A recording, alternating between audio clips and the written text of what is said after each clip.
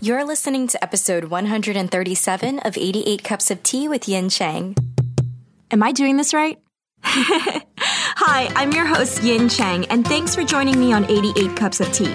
This podcast is created to leave you feeling motivated from interviews with storytellers, where we learn how they create opportunities for a successful career without losing sight of the values that make us human. Whew, that was a really long run-on sentence.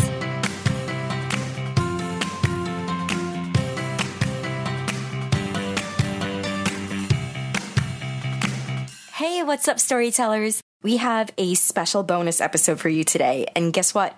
This special episode was brought to you in support by FabFitFun. If you don't already know about them, they have seasonal subscription boxes filled with full-size beauty, fitness, and lifestyle products. Please hang around at the end of the show so I can tell you more about my own experience with their box, and listen closely for the special discount code just for our storytellers. A special thank you to our listener Chisholm, who recently left a 5-star rating and a review for us on Apple Podcasts. He wrote, "I didn't realize how much I needed this podcast.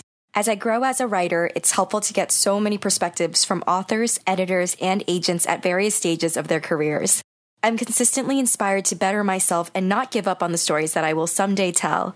Yin is a fantastic interviewer, and the Facebook group really is a great place to interact with people on their writing journeys. Yin, salute to you. Prospective listeners, get into this." From a fellow writer in arms, Chisholm. Oh my gosh, thank you so much for that super sweet review. I am so happy to have you as a listener and also as a member in our private Facebook group. I wish you all the success and so much luck in your writing journey. Now on to the next part of our intro. I have a small favor to ask. I would love it if you would help our show with a financial gift. 88 Cups of Tea has brought soul-stirring conversations and stories to your weekly routine, from V.E. Schwab's episode that helped many of you through depression, to Lee Bardugo's episode that fired you up about the writing process, to Stephanie Garber's episode that made you feel less alone about your writing struggles, and Jeff Zentner's episode that empowered you to carve out time around a full-time job to write your story, and so many more episodes like the ones with Sabaa Tahir, Sarah J. Maas, Victoria Aveyard, Marie Lu, Kirsten White, Jerry Spinelli, and tons more. 88 Cups of Tea is independently produced by just me, and I am lucky to have an incredible volunteer who takes notes for a majority of our show notes pages, and she is just the best. To be fully transparent, it takes a lot of time, hard work, and money to produce, but I continue to produce it because I've seen how much this community matters to our listeners, and hearing directly from many of you about how we've made you feel less alone really makes me want to continue providing this space. I truly believe that the community we've created matters, and the stories from the people we highlight matters just as much. I've been so proud to work with sponsors we've had, but it's not always consistent, as I make it a point to only work with those who align with our message, which limits the kinds of brands and companies we work with. The other times, the podcast is produced out of our savings, and I'm really hoping for 88 Cups of Tea to become sustainable and support itself so I can continue to produce our podcast and provide the community that comes along with the show. Many of you have written to me about light bulb moments and even life-changing epiphanies, and how much our episodes like today's have helped you through some pretty rough times. For our longtime listeners, I have to thank each and every one of you who've been so encouraging about pushing me to set up a donation option and putting it out there. I produce each episode with a lot of love and care and pour my soul into our community so you have a space to root for each other every single day. When you contribute a financial gift, this also helps our whole community of storytellers. If you'd love to make a special donation to keep 88 Cups of Tea going strong, please head over to 88cupsoftea.com/support for all the best ways to help sustain us, including options of monthly or a one-time contribution. You'll also get a birthday shout out in the episode that releases during your birthday week, so be sure to let me know when your birthday is. The most sincerest thank you in advance for listening and contributing. Now on to our bonus episode for today. With the recent news of Anthony Bourdain and Kate Spade's suicide, there have been quite a lot of things in my mind lately, and I understand how their deaths were triggering for many people. No one is immune to depression. It doesn't discriminate against income, gender, race, or anything else. When I come face to face with those really difficult days of not being able to see past the cloudiness, something that works really well for me is to pull up YouTube videos or podcasts that help me see outside of my perspective at that moment.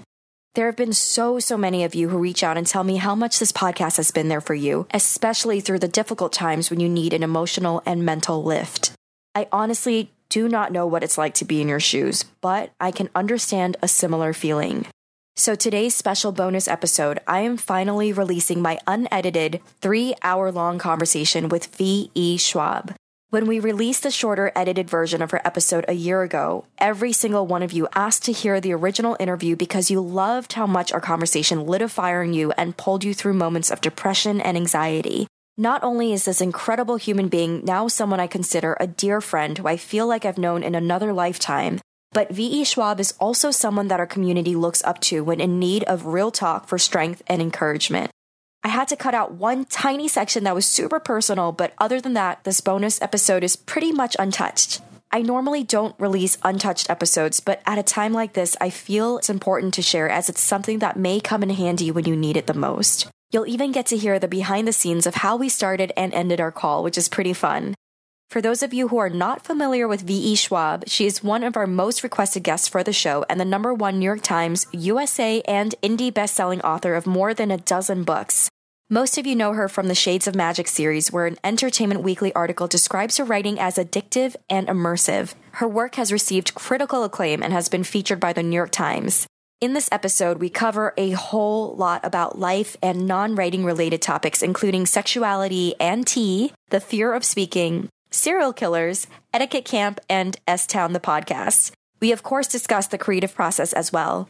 And a bit more about what we cover over in the writing-related topics. We discuss why it's crucial to create as few parameters as possible around your writing, and how working with a flexible schedule and freeing yourself from a strict writing place helps with creative flow. She breaks down how she's able to read 100 books a year, and you'll be able to apply her tips to your own habits to up your reading game. We touch on reading different genres and styles of writing, and how that helps to strengthen your writing. For my craft-focused listeners, this episode is a dream. We unpack the differences in writing multiple genres, writing morally ambiguous characters, discovering the voices of your characters, writing multiple points of views, and we dive into writing query letters. I'm so excited for you to hear her episode. Now let's jump right in. Hi there. Victoria? Yes. Hi, how are you? Happy Sunday. Happy Sunday to you too. Thank you so much for making time for our show on a family day. That's a big deal. Pleasure. Honestly, it's one of those days when I'm actually in my apartment. So it's God, yes. Which day of the week it is, and more that, like, am I in Nashville today? Oh my God, that's awesome. I'm so happy we lucked out to get you on the show. And let me know first off before we dive in if you have a hard out time, just to make sure we get you out by, because I realized it's 6 p.m. your time, and I nearly got confused and thought 6 p.m. my time. Which time zone are you in? I'm in the Pacific Standard Time Zone, so it's 4 p.m. for me here. Oh, and no. then yeah, and I was like, wait, I'm like, why is this reminder saying that I have an interview at 4? And I'm like, oh my God, that's Victoria's time zone. Holy crap. Thank God I double checked. So let me know if there's a hard out time, because I know that this is usually dinner time. So let me know if there's like, No, it's fine. I have something super low cooking on the stove, and I've set it to a way that, like, it shouldn't burn my house down. So hopefully it's fine. It's just heating itself up very slowly, but no, you're fine. Amazing. What are you cooking, by the way? I made us chili last night in the slow cooker, like a veggie chili. And then I decided, you know what this veggie chili needs? It's like some ground turkey. Oh, so hell yes.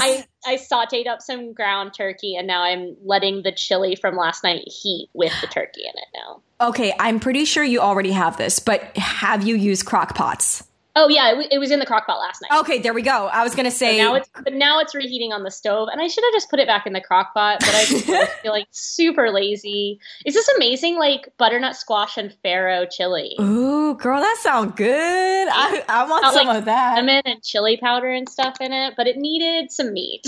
Okay, I'm not a vegetarian. I'm the same way. I'm just like, I can eat veggies for only so long before I'm craving for some chicken at the very minimum, or turkey, and it just gradually goes to pork and then beef. And I had friends over last night. We were eating it, and I was like, you know what this is missing? And they were like, what? And I was like, meat. Oh my God. I was like, this is fine, but that would be hilarious if your friends were vegetarians. They'd be so offended. Oh my gosh. I have so many friends that are vegetarians, and I still am like, you know what this meal is missing? Like an animal. Oh my God, are you serious? I can't help myself. And they're okay with that? Yeah, I mean, most of them, like, it's their own choices. I don't have any friends who are of the super preachy nature. Nice. Like okay, lucky. I only like sustainable source my meat and stuff like that. So like if I'm going to eat meat, I eat it right. But I also am like, to each their own, I don't judge anybody else. I think I have a lot of respect for vegans, but I find it very difficult to be a vegan myself, let alone being a vegetarian. So I admire them. I think if they do get super preachy, I'm like, not really my vibe or crowd of people to hang out with, but I'm kind of out with anyone who's super preachy about anything. Yeah, I'm the same way. In the Bible Belt, like if you get preachy with me, and I'm a pagan, right? I'm like, if you get preachy with me about anything, we're probably not going to be oh my God. It's like, all right, get the hell out of here. Bye. See you another week. Yeah. Okay. No, I am the same exact way. It's so funny. And I'm like, even, growing up, I grew up Buddhist. My family's Buddhist. Really? And I'm trying to find Buddhism for myself. And I am grateful for what it's taught me to be very respectful and loving towards nature, animals, especially. But, I feel like even with Buddhism, if anyone gets preachy within Buddhism, oh, that's it. Get the hell out of here. Out of my face. That's the whole thing. I mean, like, not to go off on like a super existential tangent before we even get started, but like that's kind of the whole thing with Eastern culture versus Western cultures is like, Western culture, it's so external. And so because of that, it's so preachy. And what I love so much about like Eastern religions and philosophies, it's all internal. It should be a one-on-one experience between you and what you're doing, Yes, it's very self-reflective. Yeah. Self-reflective. I don't know. And so like I for a long time thought like the closest thing that I probably align with, if not straight up paganism, is Shintoism. Just because like that makes total inherent sense to me. This idea of like there being gods in nature, like whatever is awe-inspiring. Yes. It's so funny because even though we don't practice Shintoism, it's you can kind of see that within certain sects of Buddhism. Growing up, my mom is so funny where my friends would be like, wait, why are you so like respectful towards plants and stuff like that? Because we do believe there's spirits, and if not necessarily, gods. Yes, some people believe gods, and I could see how some of my family members do believe there are gods in nature, even in books, like certain spirits. They're like, don't ever disrespect books. If the book is on the floor, do not walk over the book. It's very, and I'm like, I don't know if it's superstition. Maybe I have to double check with my family. I mean, I'm sure it changes but I mean, like, I think reverence is a pretty good way to go through life. Like, just having reverence for the world around you in whatever form that takes. Yes. I feel like I don't know, in the Bible Belt, there's a whole lot of high horsing going on where it's just like holier than thou. And I'm like, but for real, like, are you really living that way? It's easy to be like, culturally that way. I do observe a lot of that, even not growing up in the Bible Belt area, but in New York, even, but I also see that in Buddhism, like I do see less of it in Buddhism, but I still see it in Buddhism where I'm just like, like, you're not as calm. Don't be scolding and yelling and raising your voice. Listen, Buddhism said, well, of course I pull this shit on my mom. And she's like, you listen here. I'm being your mom right now. Not about Buddhism right now. I'm like, okay, but you're telling me to be a good Buddhist, but you yelling right now. You better calm down. That's not what Buddha wants. So I have definitely used it to oh my God, it's really bad. Religion is inherently cliquish, Yes. So it's really easy to be like, whatever your religion or philosophy is practicing, it's easier to be like, mine's obviously the best. I will, like, as a pagan, and I study pre-Christian mythologies and stuff, it's real fun to just like look at like Christianity's in vogue, right? But it's like 2,500 years ago it wasn't in vogue. And so like to see people be like, oh no, like worshiping nature is stupid and, old fashioned, but like worshiping a dude in the sky is totally like just legit. Yep. And so I'm just always caught by the hypocrisy of like, oh, you're a myth and I'm a religion. And and I'm like, but we do realize, right? These are just like different names for your exact same feeling. Yes. And to go along with that, the myths and religion also, it's like meeting people who see certain religions as a certain trend as well, and not respecting it even, and putting in a way where they can understand how some people can see their religion as a part of their own lives, and deities as people that they look up to. They see it as these like statues, and just having absolutely no respect and understanding and singing like, oh, you're a trend right now. Let me just wear let me throw a Buddha statue in my bathroom where I take a shit, And I'm like feng best way. Yeah, right. You're like, all right, you're gonna feng shui my ass right now. Let me tell you how many ancestors I got that was teaching me about feng shui. Don't tell me about feng shui right now. It's like people who are like, I have a Buddhist statue in my home, so I'm super Buddhist. And that's honestly like half the reason I say like I would align with Shinto, but I don't feel like, you know, like I'm not Japanese, like I wasn't raised with it. So like while I appreciate so many of the concepts and constructs of it, I'm never going to like claim it. Yeah. Because it's not mine. Yeah. It's not mine. Like it's not something that is like culturally mine. I like have no entitlement to that whatsoever. Yeah. You know? But here's the thing though. Here's the flip side of it is if you ever do want to like study more, it's always of course encouraged as well. And, and very much like as long as I think there's respect that comes towards it, even if you do almost want to claim it as your own, if there is a sort of respect that comes along, because I was shocked. Like I'm from New York, and then I was most of my life raised in Long Island, New York, and there is this temple out there. And I remember my mom came back and she's like, oh, "You won't believe it. We met the head shifu, which is the head master monk, and guess what? He's white." And I was like, "Oh, okay," because it is shocking for us, you know. And it's like, but it's funny too because India is where Buddhism was derived. So it's like, hello, Chinese, Taiwanese, Malaysian people are Buddhist, so why can't, you know, Caucasian people? But then when my family was so excited, instead of like some members that might be like, oh, well, they better know what they're studying and what they're preaching for Buddhism, especially because it's already a stereotype against Caucasians coming in. My family's actually very opposite. They're like, oh my gosh, they're embracing our religion. This is wonderful. I'm like, all right, chill out. Like, I know that, like, my race is so much of the problem all the time that I'm just, like, I look around at, like the Gwyneth Paltrow syndrome where I just am like, I'm like, it makes me so cringy. Because, like, I grew up and I all through college studied East Asian cultures and religions. And I, for a long time, thought I was going to major in it. And I'm just, like, on a soul level, very, very, like, emotionally close to it. Like, I love it. I feel like, obviously, I believe in reincarnation for my mythos, but like, so I feel like at some point I have spent time there previously just because of how much I feel connected to it. But because of that, I'm extra cringy when I like go to a friend's place and there's just like a random like Buddha statue. Right. And it's like, oh, are you Buddhist? And they're like, no, I got it at Pier 1. And I'm like, fuck off, bro. Like, seriously, that's exactly how I feel. I'm like, dude, seriously, no joke. I see people having Buddhas in the bathrooms. I'm like, you're literally taking a dump. You are literally having feces coming out of your butthole and Buddha is there. Like, I don't like, you can understand like how much of like East Asian religions are based around like cleanliness and ritual, and you're going to put that in a bathroom? Yes. I'm like, I would never disrespect. I'm like, I absolutely believe that there is, you know, Jesus, and I would never, ever put a cross, even though I didn't grow up Christian. Cross over the toilet. Yeah, I'm like, girl, I'm going to take a shit in front of Jesus. No. Atmosphere where you're like washing your hands and your face before entering a shrine, and you're seriously like, oh God, it bothers me so much. I know, I'm the same way, but I'm happy that we got to connect over this. Yeah. So thank you for this. This like allowed me to get a lot off my chest, and I really appreciate it.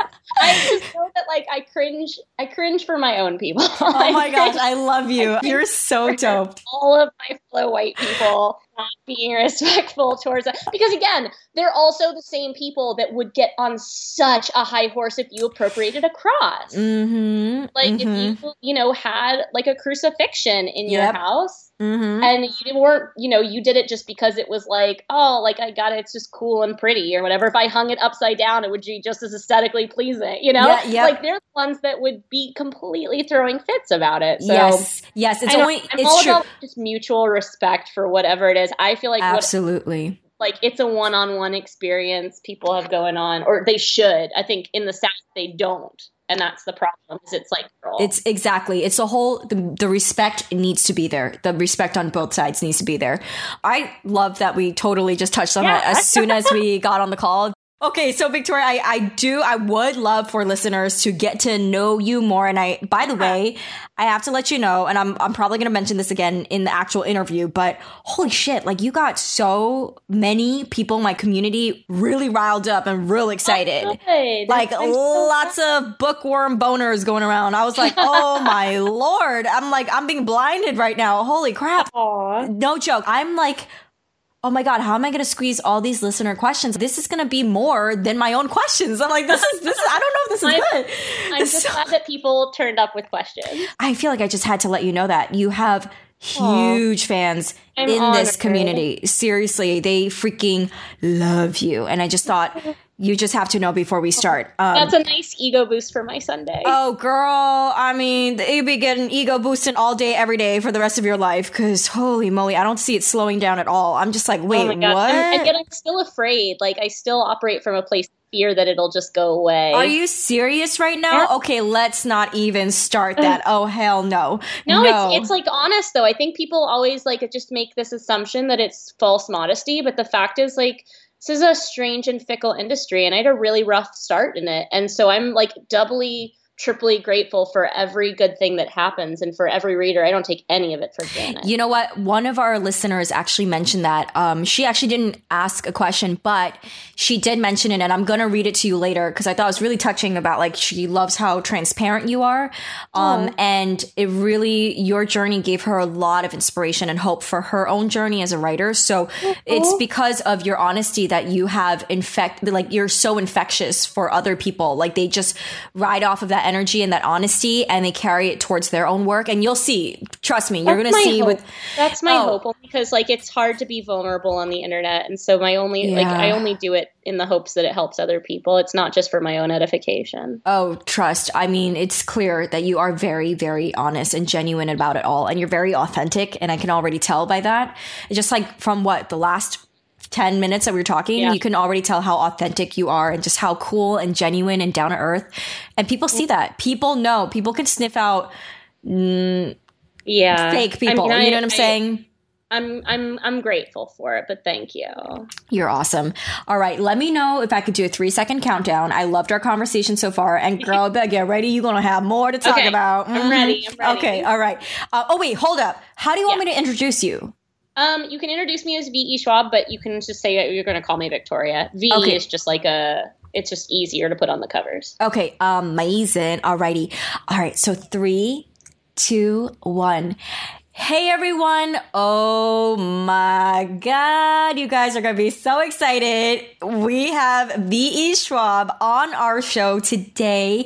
I know a lot of you are super freaking pumped about this. I've never seen so many of you popping up in our Facebook group, asking questions and being so involved and talking about what huge fans you are and how supportive you are of Victoria's work and how much it's impacted you with your own writing journey. I'm even more excited. I was excited before, but now I'm even more excited just to know how enthusiastic everybody is. Victoria, how are you? I'm well. Thank you so much for having me on the program. Oh my God. I'm so excited to chat with you. We already had a little bit of a chat before, and Victoria is a really cool, awesome human being. We bonded, girl. We bonded over some real important, lengthy conversational topics. So yeah, Victoria's my girl. She's my ride or die. Let's just talk about that. But okay, let's talk about where are you calling in from? Where are we talking to you from right now? I'm in San Diego. Where are you? Nashville, Tennessee. Amazing. Which is a U.S. base. I kind of split my time between, it's going to sound so much more pretentious than it is. I split my time between Nashville, Tennessee, Edinburgh, Scotland, and a tiny cottage in the French countryside. Oh my God, girl, you better calm down now. Oh my gosh. That is amazing. Wait, where did this pop up? How did this come up? I grew up in Tennessee, in Nashville. I'm actually originally from California, but I'm from north of where you are. I'm from the Bay Area. And I was raised in the South, went to an all-girls Southern prep school in the South, as you do, and then went off and got, my degree, and then went off a couple years later and got a graduate degree in Scotland, fell in love with Edinburgh, and have been spending more and more time there. It's just where I leave my bones at the end of the day. My heart is so happy there. And then my parents up and retired. I'm an only child, so I'm close with my parents. They up and retired and bought a 500-year-old cottage in the French countryside. What?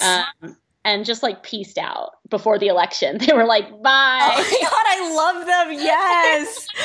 Oh my God. That's the way to do it. And so I go there, I go over like 2 or 3 times a year and then split my time over there between their house. 'Cause that's where my pets live, most of them. Oh my God. It's got like walled gardens and prison cells underneath the garden walls. Oh And my things. God. So it's my heart home, and then Scotland. And then when I'm in the States, when I'm not touring, I did like 85 events last year. So I'm trying Holy to do shit. fewer this year. I live in a weird little apartment in Nashville with like 20-foot long bookshelves that are organized by color and a very fat house cat named Oliver. Oh my God, that's so... Wait, who takes care of your pets when you're traveling everywhere? Okay, this is the best part, right? I have friends who work at a local bookstore who come over and they house sit and they take care of Oliver, and my cat loves them far more than he loves me. That is hilarious. Every time they come over, they bring him new toys.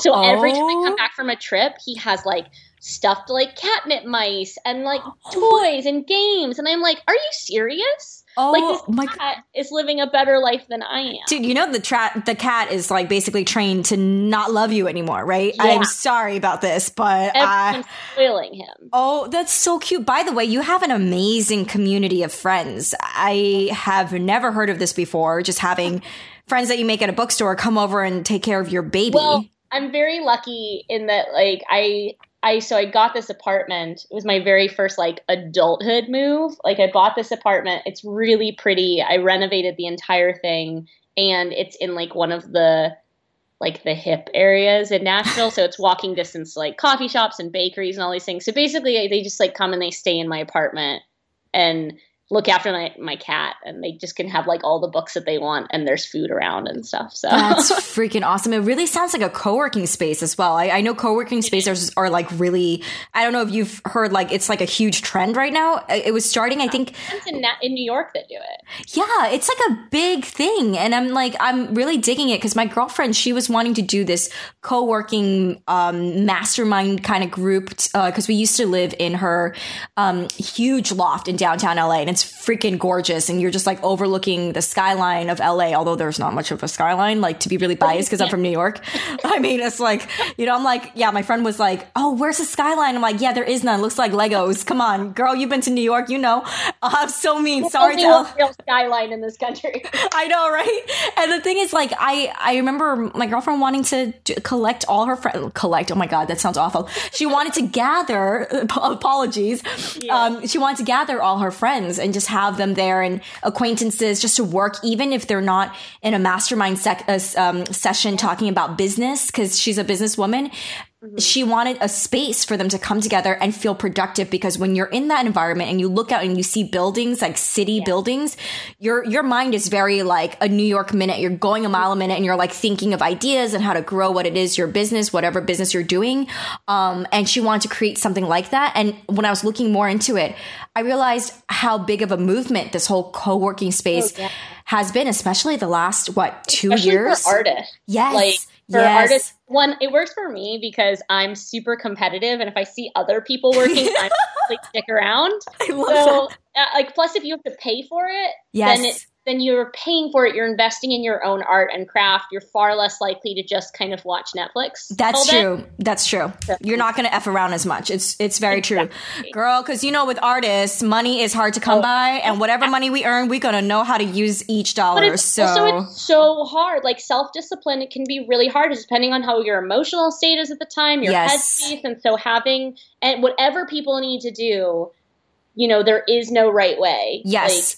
I absolutely agree. Be alone in like a sensory deprivation chamber, and other people need to be surrounded by people. So my needs change depending on the day and the project.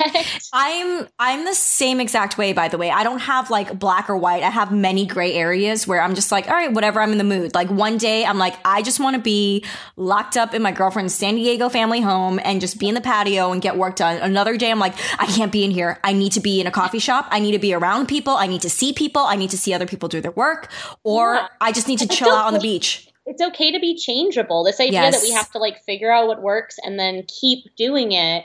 Like it's our moods, especially with art. Like you can't I don't know. You got to do whatever it is that works. And what works on one day does not have to be the thing that works on the next Yes. day. Thank you for saying that and giving the community the permission to live that as well. I think there's a lot of, because I know a lot of guests that we talk to on the show, I do love to ask and inquire, like, how do you do your work and how's, what works for you, what doesn't? And a lot of times it's like, okay, I need to be at a coffee shop. Others are, I strictly need to be at home. Others are like, I literally strictly need to be in the forest, in the woods, in a cabin.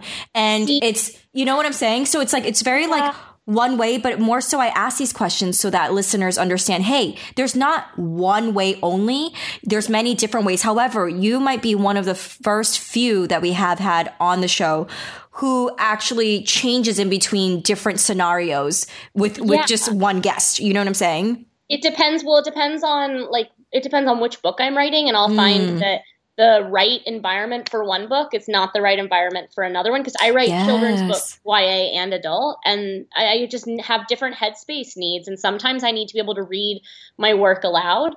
And so if I know I'm working on a project where in order to find the flow, I have to read the sentences back to myself aloud, then I'm not going to work in public, because then it gets weird real fast. It gets like super awkward. But the thing is, if I do have one piece of advice for any listeners, and that's create as few parameters as you can.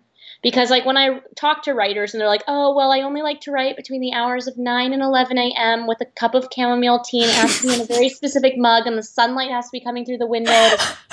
And like what you're doing is you're giving yourself an excuse not to write. Right? The more parameters you have, the less, like the more easier it is for you to be like, oh, no, I can't. That's a really good point. That's a really good point. Yes. You know? That is a really freaking good point, because so much of what we do is like trying to find excuses not to do it. Yes, easier not to. Yes. So don't give yourself too many parameters, or else it's going to be really easy. I'll have days where if I tell myself, oh, I only like to write in the mornings, and then it suddenly gets to be like 2 PM. I'm like, well, I might as well not start writing today because it's just not enough time left. You know? Okay. I've never actually seen it that way. And thank you for giving me that eye-opening awareness, because I usually, again, I think because most of the writers that we've talked to very much do have the set time and time frame that I have to be honest, they're really good and very disciplined. And I'm not one of those. I'll tell you right now. Lying. Oh, that's true. Or that's true. Video games. Right, girl. I'll be here like on Netflix and addicted. Right? I ain't gonna lie. Shoot. I read like 50 books a year and I still dick around on Netflix the vast majority of the time. I'm not lazy. I actually have like a really big issue with this idea of writers just being like people that sit around like 9/10 of the time. That always bothers me, because I'm like, how are you affording to do any of that? Yes, that's true. I do believe in like, I'm not productive. Like no one has an efficacy of 100%. Like you have to rebuild everything that you're tearing down. It's like if you're a marathon runner, running a marathon actually like destroys muscle, but then you have to take time to rebuild, and creativity does the same thing. Like creative output takes a toll that then you have to compensate with creative input. And so like I'm a firm believer in refilling the creative wells. I love that. I totally believe anyone is lying if they claim, like, unless I think John Scalzi is the only person I've spoken to where I genuinely believes that he writes like 2,000 words every single morning. But if you're not John Scalzi, like, I don't believe it. I love you. Girl, be throwing it down. Holla. Yes. Everyone's lying. Oh my God, I love you. Oh my God, I love you. You're freaking awesome. I need to know also about this creative well. I love the way you said that. That's definitely going to be a quote on your show notes page, by the way, so look out for that. So it's like quote by V.E. Schwab. Yeah. Creative well. I want to know, because we were talking about how you have like 3 different beautiful spaces, it sounds like, that you work from. Do you have a certain area? Because you said that each different space, each different atmosphere brings out a different side of what exactly it is that you're working on for a specific project for that specific moment. Which one do you feel fills your creative well the most? Because I personally am very inspired and affected by areas that I work in. And I can only assume that you are too. I feel like most writers are. So assuming that you are, which one fills? So for me, there's 2 different issues to this, which is one, I can talk about the places I'm inspired by. For me, when I say creative well, I actually mean input of new content. So for me, filling the creative well means reading books, watching movies, reading comics, listening to music, like doing anything to replenish the like creative calories, so to speak. Yes, I like that. And so, but for me, I have two different primary places that I work. One is at my kitchen table because I have these bookshelves. I get a lot of shit for these bookshelves, which I'm always these bookshelves are huge and they're beautiful and they're the whole reason I have this apartment, but they're color coordinated. Yes, and you mentioned that. They're a rainbow, and it makes me so happy. And the thing is, people have to understand is one, I almost never reread. So for me, but I have a library complex, so I need to own the books, but I probably won't reread them. And so books become a piece of art for me. Yes, and me so too. That's why the books are arranged that way. People are always like, well, how do you find it? One, because I'm probably not going to need it in short order. But also, I have a visual memory. I originally went to art school. Like, I can find the books. Like, I put them there. I know where they are. But I like it because I'm working at my table, and it's that kind of very close proximity to what I'm working toward. You know, I have these shelves filled with books. Everything that I do is to making space on that shelf for my books. Yes. And honestly, if we're being real, for feeding my book buying habit, which is its own problem. So for me, I'm incredibly inspired by just sitting at the kitchen table. Plus, in like a really weird, super, I don't know whether to call this just like consumerist or like Slytherin. I don't know. You could approach it from so many different directions. But I bought this apartment with money that I earned writing books. And so sitting at the kitchen table, surrounded by things that I bought and paid for with book money, is kind of very motivating. Yeah, it is. It's a full circle. Yeah. Holy crap. So I don't know, for some reason, sorry, my cat just got like stuck to a chair. Oh my God, like, that's so cute. Would not disentangle him. I don't know. My cat is not Is he fat? Yeah, he's large. He's not fat. He's like a tiny lion. Girl, you gotta get him fat. I love fat cats. Tubby. He's tubby. He's not like a Scottish fold or one of those cats where you're just like, you're spherical. Yeah. But no, you heard a scratching noise in the background. That was my cat literally trying to attach himself in a chair. No, so please. We know he just wanted a cameo appearance. Come on. Oh, yeah. Come on. Oh, yeah. Like, all right. He's just obnoxious. You can find my cat on my Instagram. I'm pretty sure it's more popular than I am at this point. But so the other place that I love to write is this coffee shop downtown. And I love it because I'm convinced it's my actual room of requirement. Like, my room of requirement, like, came out of my head and made a coffee shop because it's got these high cathedral like ceilings and it plays classical music and it's quiet and it's a grad student hangout, and I write most of my adult genre books there. Holy crap, that sounds beautiful. Okay, I need to know, because your spaces sound really gorgeous. Do you share photos of your spaces, whether it's the coffee shop, your own apartment, or the cottage?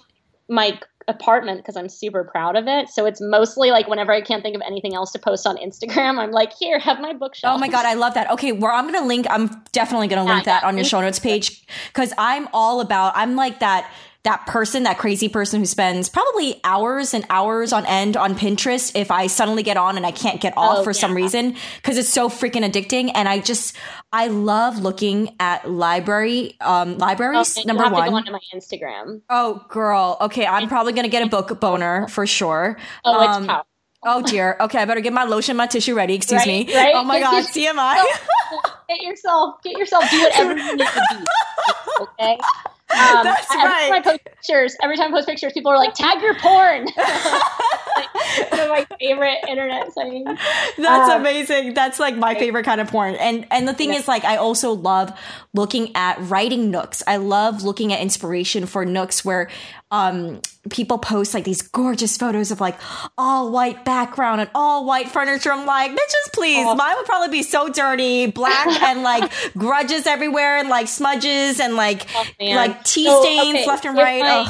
If my parents' French house, like tiny French cottage, couldn't get any better, because I'm an only child, they obviously made a bedroom in it for me. And they've got these massive beams, because they're like 500-year-old beams. Basically, each beam is a tree, right? And in my bedroom, there is a corner behind one of the beams where they built a book nook. They built like a reading nook with like cushions and built-in bookshelves on this tiny little nook, and a Neil Gaiman quote on the wall and everything. All right, I'm not going to lie. I'm pretty jealous right now, but in the best way possible. I'm not gonna lie, and I hope you have photos. I had to say it. Girl, I'm like, with it. My face is green right now. Okay. So shoot. Okay. Do you have photos of that posted on Instagram? There's one photo of it. Okay. I need to go look for it. It's hidden behind a poutre, like a giant French beam. Oh my, okay. I need to check this out because I'm all about these kind of photos. Oh my God, that's amazing. I always love to look for inspiration too because I'm like, all right, for our next place, me and my girlfriend are temporarily living in San Diego now before going back to LA for her, once she opens up her restaurant shop. Oh. So when that opens, we have to look for a place literally in that same town. You did the smartest thing. You got to find a girlfriend who is also a chef. Right, like, that's girl? What you need. Let me tell you. Friend who is dating a girl who cooks, and I'm like, this is what I'm missing. Like, this is what is wrong with my life right now. Is like, I need a girlfriend who cooks. Don't worry, I can introduce you to plenty of them. Don't even worry about that. I'm coming back to LA soon. I need you guys to move to LA, and then I'll come to LA, and then you introduce me to gay girls who cook because that's what I need. Done and done. We have a whole circle of them. Don't even worry about it. Okay. I hope you're into Asian people because let me tell you, they know how to cook. Let me tell you. I feel like these things I should not be talking about on a podcast. I am very much into Asian girls. I feel like it's a super weird thing because if I were like a white guy, I would smack myself just for saying it. But I can't help it, okay? Okay, listen. Everybody loves Asian girls, all right? So come on. I can't help it. Listen, it's okay. It's okay. We love it. I'm spending a lot more time in LA too because I'm doing a lot of like movie meetings and stuff. And so telling you, let me know when you guys move to LA. Done and done. And you'll be the first one to be invited to her shop, and then we can just hang out. And she loves doing dinner gatherings. No joke. She just brings people together, acquaintances, strangers, whoever wants to join. It's a supper club, and she just. Oh my God, I love everything about this. Yeah, she wants heart. It's hard because she was born and raised in San Diego, so they're all about heart and conversation and hi, how are you? And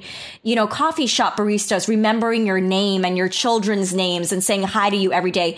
Then she went up to the Bay Area, by the way, to help start a bar because I know you're from the Bay Area, but it was specifically San Jose. And that's what I have. What? Get the hell out of here. In Campbell, which is like right, like it's the suburb. Holy shit! Wait, have you gone back recently? No. Oh, okay, I was going to ask you, maybe you might know like some shops that popped up. I'm like, maybe you've gone in and like visited the bar. No. That's so crazy because I say Bay Area because nobody ever knows San Jose. Holy shit! And I was saying Bay Area too because I also agree that no one knows what not many people know. Like I didn't know about San Jose. Listeners are like, congratulations, you're gay. Can we talk about this now? And I'm like, seriously, like no, because like the queer scene in Nashville is just not great. Listen, I shouldn't. I don't even know like. To be honest, like there are some things with all the news happening in right now, especially after the election. Yeah. I talk about it with my girlfriend, and it's unfortunate that it's like a joke that almost rings very true. It is actually very true a lot of times where, I have friends that are like, oh my God, come out to this certain place and blah, blah, blah. But I'm like, yeah, it sounds beautiful, but I'm scared shitless at the same time. I'm like, number one, I'm Asian. All right. Yeah. I went to Florida with my family. Like my mom had a few places there, and we were just visiting and checking it out, showing our support for our mom, saying like, oh, we're so proud you found a great spot. Okay. Just a family of us, 5 of us, crossing the street. Some people call us chinks, and no joke, the N-word, calling us Asians the N-word. And then we're like, wait. Just ignorant as well as racist. Right? I'm like, wait, hold up. Are you going to get racist? You want to use the right term, first of all, please? So, this is Florida. This is Florida. And I grew up going to Orlando. South. That's the thing. I wasn't aware. I was not. And that was a rude fucking awakening. And I was like, holy shit. If Florida is a state that's known to have freaking Disney World. Okay. Yeah. And Disney World is supposedly one of the most accepting places with all ethnicities, cultural backgrounds, blah, blah, blah. No, it's not. And Nashville is like a blue dot in the middle of a red state. How did you guys meet? Well, we met. She helped to start this delicious restaurant in Silver Lake in Los Angeles. Uh-huh. And then so one of my best friends who used to live in Silver Lake before moving out to Venice, she was like, all right, And so she's like this super pretty white girl, and she's like all into my people's food. And she's like, I'm so into Taiwanese oolong tea right now. I'm like, all right. And then she's like, so there's this new restaurant that just opened like a block down from my home. Let's go check it out. So I'm like, okay, she shows me the Yelp photos. I'm like, girl, this is not owned by authentic Taiwanese people. It's probably white people taking our culture, making money off of it. Yeah. We went in, sure enough, it was Taiwanese. The first one I meet there is Moonlin, and she's there at the front holding it down, and she's like, hi, nice to meet you. So at that moment, I did not know that I was into women. Like, truly. Yeah. I was actually out of a relationship with a guy before that. No, like I used to make jokes with that guy, and I was like, you know what happens if we ever break up? And it was so weird. It's not something that I would say. So it's like as if my subconscious knew. And then I was like, what if I end up dating a woman? And he was like, he's a sweet guy, but he was very Catholic too. Yeah. And he was like, you know what? No, that would like, he was just so offended and upset and angry, like very upset as if I insulted him. And I was like, whoa. And I got angry. I'm like, yo, fuck that. Don't come and tell me, like, first of all, being a straight, confident man, you shouldn't have to feel so threatened. Like, why is it that everything? Yeah, right, dude. Like, what, you think it has to revolve around you? Are you serious? Like, oh, calm down. Like, what, you think that it's because of me that I turned her to be a lesbian? Like, calm the fuck down. Then they're afraid they turned you gay somehow. Yes, that's exactly. No joke. That's exactly. Yep, exactly. Thank you. And then so that time I was out of that relationship, thank goodness. And then okay, so it was about what, like 8 months after that we weren't like, you know, I was totally single and everything. But it was weird because that same best friend of mine who brought me to that restaurant, she set me up on, oh God, was it eCupid? Like one of those dating sites, right? And she's like, it was so bizarre. She's like, oh, should I put you as interested in women and men or just men? And I was like, wait, excuse me? What are you talking about? Like, I didn't even realize then. So I was like, of course, men. What are you saying? Like women and men? She's like, I'm just saying it's nothing wrong with any, you know, listen, just letting you know it's okay. There's no judgment and no one should be judging, and it's not an issue at all. Even before you knew. Dude, she fucking outed me before I knew myself. And then after that, so I met Moonlin at that restaurant, like, I don't know, a month after my best friend set me up on that online dating. So I met Moonlin, and it was literally just as a friend. And I was like, okay, cool. She's a cool chick. If anything, I felt worried that my best friend was going to replace me with this new awesome, hot looking Asian lady. Cause my best friend is like obsessed with Asian girls. And she's like, oh my gosh, she's like this awesome businesswoman. We should have her in our group. Be so amazing. I'll look up to her. You're like, there's only room for one. That sounds nuts, right? And then, so it's pretty funny, like how that dynamic started. Then me and my bestie went to Burning Man. Literally 3 months after that first meeting with Moonlin. Moonlin coincidentally was going to Burning Man as well. And we found this out about a month before Burning Man was happening. So this is like over 2.5 years ago.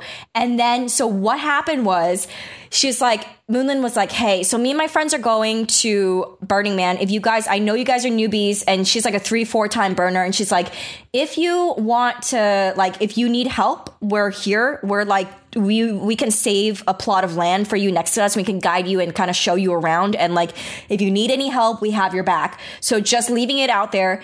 And I'm like, we don't need your help. It's fine. And then of course my best friend is like, oh, no, we need her help. Like, are you kidding? We're going to die out there in the desert. So then we end up plotting ourselves right next to them and just like setting up tent. And girl, one day we just all went partying, like one of the evenings. It was almost towards the end of Burning Man. Yeah. Holy shit. My best friend and her boyfriend left me. They went to fall asleep. They fell asleep at like 10 p.m. And here I am, like on my, I drank so much black tea. I'm not even, I swear to you, like Moonlin and their friends thought I was on drugs and thought that the word black tea was a code word for a drug. Like, no, I literally am just I'm like, literally, I'm probably the prudish person like ever. And it's kind of embarrassing, but I literally am like so not on drugs right now. It's literally black tea. They're like, sure, whatever. Yeah, that's cool. I'm like, really? And then so that night on all that black tea, I was up all night pulling an all-nighter, dancing throughout the night with Moonlin and her group, even though I wasn't that tight with her. And all of a sudden I like looked over and I saw some girls like walking up to her and talking. And I realized I got jealous. Like completely jealous. I'm like, holy fucking shit. I'm like, why am I having these feelings right now? Like, this is so weird. So I came out to myself at Burning Man. I actually, I'm sure you know, but listen to this. So I was fucking scared. You know that Burning Man has absolutely no reception. I'm sure you've heard. Yeah. And one of my other best friends, this guy, he's gay, and I needed to talk to him about his experience and like, just to make sure that I felt like I wasn't sure if I was going like nuts or like just kind of like not knowing. I'm like, dude, come on. I'm like, I was like late 20s, and I'm like, at that age, I should know my sexuality. No. You know what? It's, society is full of coding though. It's so hard to, like, I went to an all girls prep school, so I already was like 4 years delayed because I was so like, it was drilled into me that like, that is not a thing. Yes. I think that was for me too. I grew up in this area in Long Island where gay people were not acknowledged. It wasn't even talked about. I did not know about gay people till I was outside of high school, believe it or not. There's your delay right there. There we go. It's true. And the thing was, I don't know why, but I even had a fear of the idea of lesbians. Like, I don't know what it is. And I realized, like, when I was working on myself, talking to therapists and stuff, and I'm like, holy shit.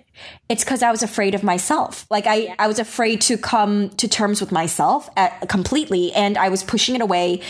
Lesbian women, there are some that don't like bisexuals. It's interesting. I didn't know all this till I entered the world after meeting Moonlin. And I was like, why are they so against, like, aren't they supposed to, like, why wouldn't they want to be more open because they understand what it's like to have issues with acceptance and like coming to terms with their own sexuality? Just because you're bisexual doesn't mean that you don't go through the same type of difficulties and struggles, right? When you're coming into your own. And it was just so interesting, even like finding out that you can be shunned by lesbians if you're bisexual. So me and Moonlin, we realized we're both bisexual, and you love who you love. I don't see gender, and I don't like categories. I don't like labels. It's just easier for people to throw you in labels. You know what I'm saying? So for the longest time, I didn't come out. So I'm bi. I mean, I always say I get gayer by the day. Like I always like I came out as bi, but for the longest period of time, I wouldn't even do that because I hate labels, and I'm a firm believer of love first, gender second. Yes. And so for me, I resisted it for such a long period of time. And I still don't really like the label. Yes, I'm the same way. Because I don't feel like it's, I don't know. Like I'm just like, but it doesn't really, I don't know. I hate the whole idea of labels. I'm like, but I don't need it. So why does it matter? But I'm amazed I'm very lucky. I have like very, very good lesbian friends in my life, but there's a whole bunch of like lesbian women or girls who will not date me because I'm bi. See, I just don't understand that. I think that's so fucked up. It sucks. That's the thing that Moonlin was telling me about, because she's been in the scene way longer than I have. Yeah. And I never had a proper chance of being in the dating world when I did come out to myself, because immediately, of course, it's like you hear the term U-Haul lesbian. I mean, hello, it became true for us. I mean, like we were U-Hauling like holy shit, like nobody's business, girl. I was like, what does that mean? Oh, that means us. Okay. Well, okay, that's fine. It's still working out. It's good. So, and the thing is, when she was telling me that, I was like, what on earth? Like, why create more divisions? Why create more issues? So I had like a really long conversation with a couple of my closest gay friends, women, and I brought it up because like I'm bi. Obviously, I think I lean more these days towards gay than straight, but I think that's just because like I realize like I'm so top shelf. Girl, that's right. Like prettiest of either category. I don't care. So I always say like people first, gender second, but then also the gender should be like super pretty. Yes, super hot. But I talk to them, and I think it's because in lesbians' eyes, in my friends' eyes, if you're bi, you have the option to pass then. Like you can make life easy for yourself by choosing to be with men still and not and still feel some modicum of like wholeness, though it doesn't work that way because it's falling in love with the person. No. You don't just get to be like, exactly. No, I only look for men. Like that's not how it works. Yes. But in their minds, it was that for them, they had no choice. And in their mind, bisexuality was still a kind of choice. So their pool is smaller versus your pool being bigger. So it's almost they have no luxury to like if you're bi and you choose to go the like faux heterosexual route, then you can still have the normal life without prejudice. Whereas like for lesbians, there is no choice there. And so like they'll never, in their mind, it's like you have a 50-50 chance of having a normal life. Yes. And I get that. I totally get that. Like there is a hierarchy of disenfranchisement there. Yes. Yes. But at the same time, it's a false equivalency to think that this is just a 50-50 kind of thing. I agree. I do agree. Cause I'm like, oh my gosh, I can understand that. And I do feel the same way where it's like, but it doesn't mean that. No. Or we can just switch it off and be like, all right, well, because you know how you're saying you're leaning more towards gay nowadays, where I'm like, that's kind of like me and my girlfriend were saying that because we're literally, we talk about marriage, we talk about kids in the future and all that stuff. And it's who you're with. I mean, it's exactly, your entire dating spectrum. It's who you're with right now. That matters. Thank you very much. Because I'm like, if we were only looking at what we're seeing today, right now, talking about this second, then that means my pool is smaller. Do you know what I'm saying? So it's not like I can just switch it off. Gonna break up with Moonlin just so that you can have a quote unquote normal life. Exactly. They're saying if you're bisexual and you're with a woman, then your only option then in order to have that kind of freedom that a lot of, I guess, like the gay community thinks you have is to legit like no longer be with the person that you're in love with and force yourself into a specific lane. Yes. I don't know. I understand where it comes from. I feel like I have less room to judge. I've not been out my whole life. I've not been, this is a thing that I repressed for long enough that it's not something I dealt with in my early teen years, not consciously. I dealt with it unsubconsciously. Right. But I don't know. It's a messy thing. Have you come out? Is your family, are they like totally cool with it? Yeah. So I came out over the course of like 10 years repeatedly to my parents. Oh my God. So they kind of like pretend to forget about it? Hypothetical. And then it was like, no, but seriously. I think my parents are like, they're wonderfully supportive about everything in my life. They want me to be happy. I think they're 100% supportive in theory and like 80 to 90% supportive in actuality, which I just think is just, they want me to have a stable, happy life. It got easier when I basically explained to them like, yo, these loins are not reproducing either way. So if you're holding out because you think I'm going to bring you a grandchild of my womb, sorry. Oh my God. Because I'm like, if you're holding out because you think, if you want me to be with a man because you want me to have like a nuclear family with a man and a woman and a child, you're not going to get that either way. Right? Yep. Like, so if you can put that aside, they want me to have the easiest life. They don't want me to like go through more difficulty. Like no parent wishes that on their child. And so in that way, I think that's their only major reservation. I mean, I kind of screw them in that like I'm an only child. Like they don't have a choice here. Yes. Well, we have other children. Right? It's like, all right, we could lose one. Just had to, I'm fairly headstrong, so I think that they knew they were never going to disown me. This is the thing, right? Small problems, right? Like this was never a risk of me being kicked out of the house. There was never a risk of my parents being like, I can't look at you. It's simply like them coming to terms with the idea. Oh, that's very loud. I'm sorry. Them coming to terms with the idea of like their child being put in any kind of situation where they're discriminated against. Obviously, I come from a high privilege environment. I'm white and I'm upper middle class, right? Now I'm like historically Jewish. So that's the only way that they know how to contextualize things, right? It's like my family on both sides is Jewish. And so they know like that's the only kind of discrimination that they can relate to. Yes. But really like in every other way, like I have had privilege my whole life and they have had privilege. And so they simply don't want my life to be harder than it has to be. Yeah, I can get that. That was similar to my parents. I actually had to threaten the whole, you know what, like if I love you guys so much. I said to my mom, and I think when she thought I was kidding, and I was like, kind of like a similar situation. We're like, but no, really. But no, seriously. No, seriously. And she's like, no, well, how do you know? I'm like, well, she's like, well, I love boobs too. I'm like, oh my God. That was like, I kissed a girl in college. I'm like, Mom, like literally none of this means the same thing. I know. I'm like, wait, what? Father, I was 16 when I said it jokingly the first time, and my father said, and I quote, "As long as she's pretty." Oh my God. And I was like, this is how you're top shelf gay, okay? That's what it was. You groomed me to be top shelf gay. Oh my God. You can I'm 16 and I look at my father and I'm like, Dad, of course she'd be pretty. Oh my God. That is amazing. Oh my God. I bet he's like, I taught you well. Podcasts, and one of the podcasts is just like talking about gay girls, and the other podcast is just talking about butts. Oh my God. I love this. But you know what? That is, I mean, thing is, I think that's amazing that you're able to like get through all of that and just like put it in their face and be like, listen, I think the biggest thing that I have is like being around friends who are gay and having to feel like they still have to pretend to live a certain life or lifestyle. And that's not cool with me because, and I know it's not fair of me to be like interjecting into their life and be like, no, you need to come out now. Like I'm not trying to do that, but it's more so like for me, exactly. It pains me to see them in pain because they can't accept who they really are.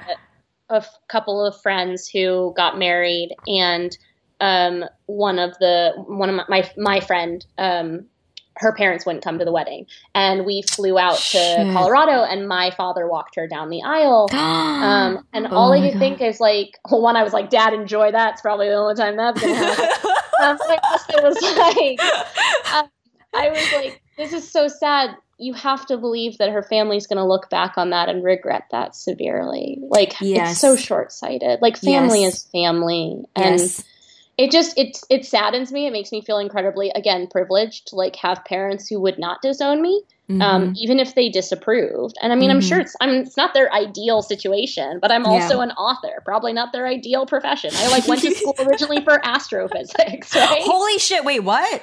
Yeah, I originally went to school, started out for astrophysics. Wait, what? Wait, hold up. How? What got you into that?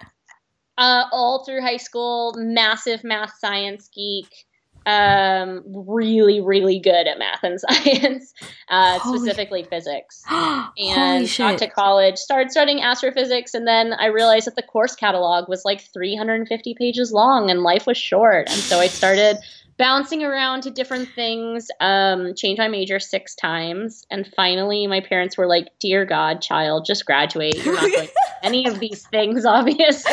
And dear God, child, if you want to be with a woman, you can be with a woman as long as you graduate by now, okay?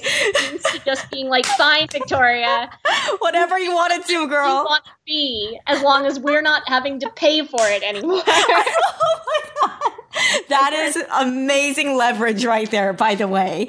That's freaking awesome. Thank you so much. There are so many people that don't have their shit together by age 30 that I feel like my parents aren't in a position to complain because I'm like financially solvent and all of these things that I'm like, really? Like at the end of the day, you guys are doing pretty well. Yes, exactly. And at the end of the day, you're not hurting anybody. You know what I'm saying? That's one. Right? That's a main point I brought up to my mom. I'm like, after she was like, she realized I was not joking around. Yeah. And she's like, how could you do this? How could you do this to your family? For God's sakes. Yeah, right? Like how could you do this? And I literally hung up. I was crying. And then I texted her this fucking long ass novel. And the main key was to drive home was that I am not hurting anybody. Moonlit is not hurting anybody. Happiness does not hurt another person. This is not a zero-sum game. Exactly. And then in the end, my little sister, she chose a wrong sibling to mess with. Little sister is VP in high school. She was in high school of the LGBTQ community. Girl stepped up and she was ripped my mom a new asshole and totally. I'm sorry for your mom, but like good. I swear to you. And my middle sister is even more aggressive. Oh my God. Especially when it comes to quote unquote human rights situations. Holy fuck. You do not want to fuck with these two. They are so scary. And they're literally, we're like, how could you treat her like this? That means you don't love us as daughters. If you don't love her, that means you don't love us. You know what? How could you do this? Blah, blah, blah, blah. And my baby sister was like, Mom, you know that her loving a woman has nothing to do with anything. It's just like you loving dark chocolate over milk chocolate. What's the difference? It's chocolate. Like, well, one, first of all, please don't reduce this to chocolate. Right. I love chocolate. Yes. And it was, but you know what? In the end, my mom understood in terms of chocolate because chocolate is her weakness. You know, chocolate is universal. It is. And holy shit, chocolate saved our relationship. And ever since literally the next day, she called and apologized and was like, honey, tell me about Moonlin. I can't wait to hear. And I was like, whoa. Sometimes holy it's just fuck. it's that eye-opening experience. But I mean, really, that question is at the heart of so much of the anti-LGBTQ movement, in that this idea of like somehow by you being with someone that you love, somehow you being happy is going to end the world. Yeah. And you're like, since when is this about anybody's business but yours? You know? Yep. Preach. Like, I'm telling you. So what? We won't go up with the rapture. I'm so sorry. Yes. Congratulations. You will go up without us. Yes. I agree. This is a one conversation I agree to preach in. But it's kind of personal. Yes. But I feel like this whole past hour is just us being like. Yeah, right. Just like totally talking. Feminism does not belong in the bathroom and like gay girls are awesome. Yes. The last hour in summation. But so is there also like, what's the cultural element to it from like, because you're Taiwanese? Yes. So my dad's Taiwanese, my mom is Chinese, Malaysian, and Singaporean. Okay. So I honestly am very lucky and I feel very privileged as well. I did not get it as, I mean, I hate to say this, but I hate to use the word lucky, but in a way I feel lucky. Do you know what I'm saying? I feel like you shouldn't have to use the word lucky in a situation like this, but I do, in that I've seen other friends who are, and we're just hearing about other coming out stories because Moonlin is Taiwanese as well. She's full Taiwanese. And the thing is, in Taiwanese culture, at least from what I know, my dad's sister made a comment and she said, you better be careful. Your daughters are very beautiful, like about my little sisters. And she didn't know about me. And then she's like, you know, nowadays I hear there's lesbians all around, so you better be careful. And so lesbians. I'm like, oh God, oh my God, be careful. You're going to get raped on the street left and right. Oh Lord. I just watched Mean Girls with 2 of my gay friends last night. And it's like all about that, like, the lesbians have come. I know, seriously. It's just like party. She's a lesbian. I know. It's like, oh my God, calm the fuck down. Like, seriously. I'm like, what the fuck are we gonna go do to you? Like, are you serious? I'm gonna be like, excuse me, I am a top shelf guy. I know, right? I'm like, and you are not one of the type of people that I would be into. So please do not try and compliment yourself right now. You're insulting me right now. But the thing is, it's like, it's crazy because culturally, it's not accepted. I'll tell you right now, when Moonlin and I were traveling, when I went to Taiwan is actually, surprisingly, I was really surprised about this. Taiwan is one of the most openly accepting of the gay community in Asian countries. Yes, and they have one of the largest LGBT pride celebrations when it comes to Asian countries.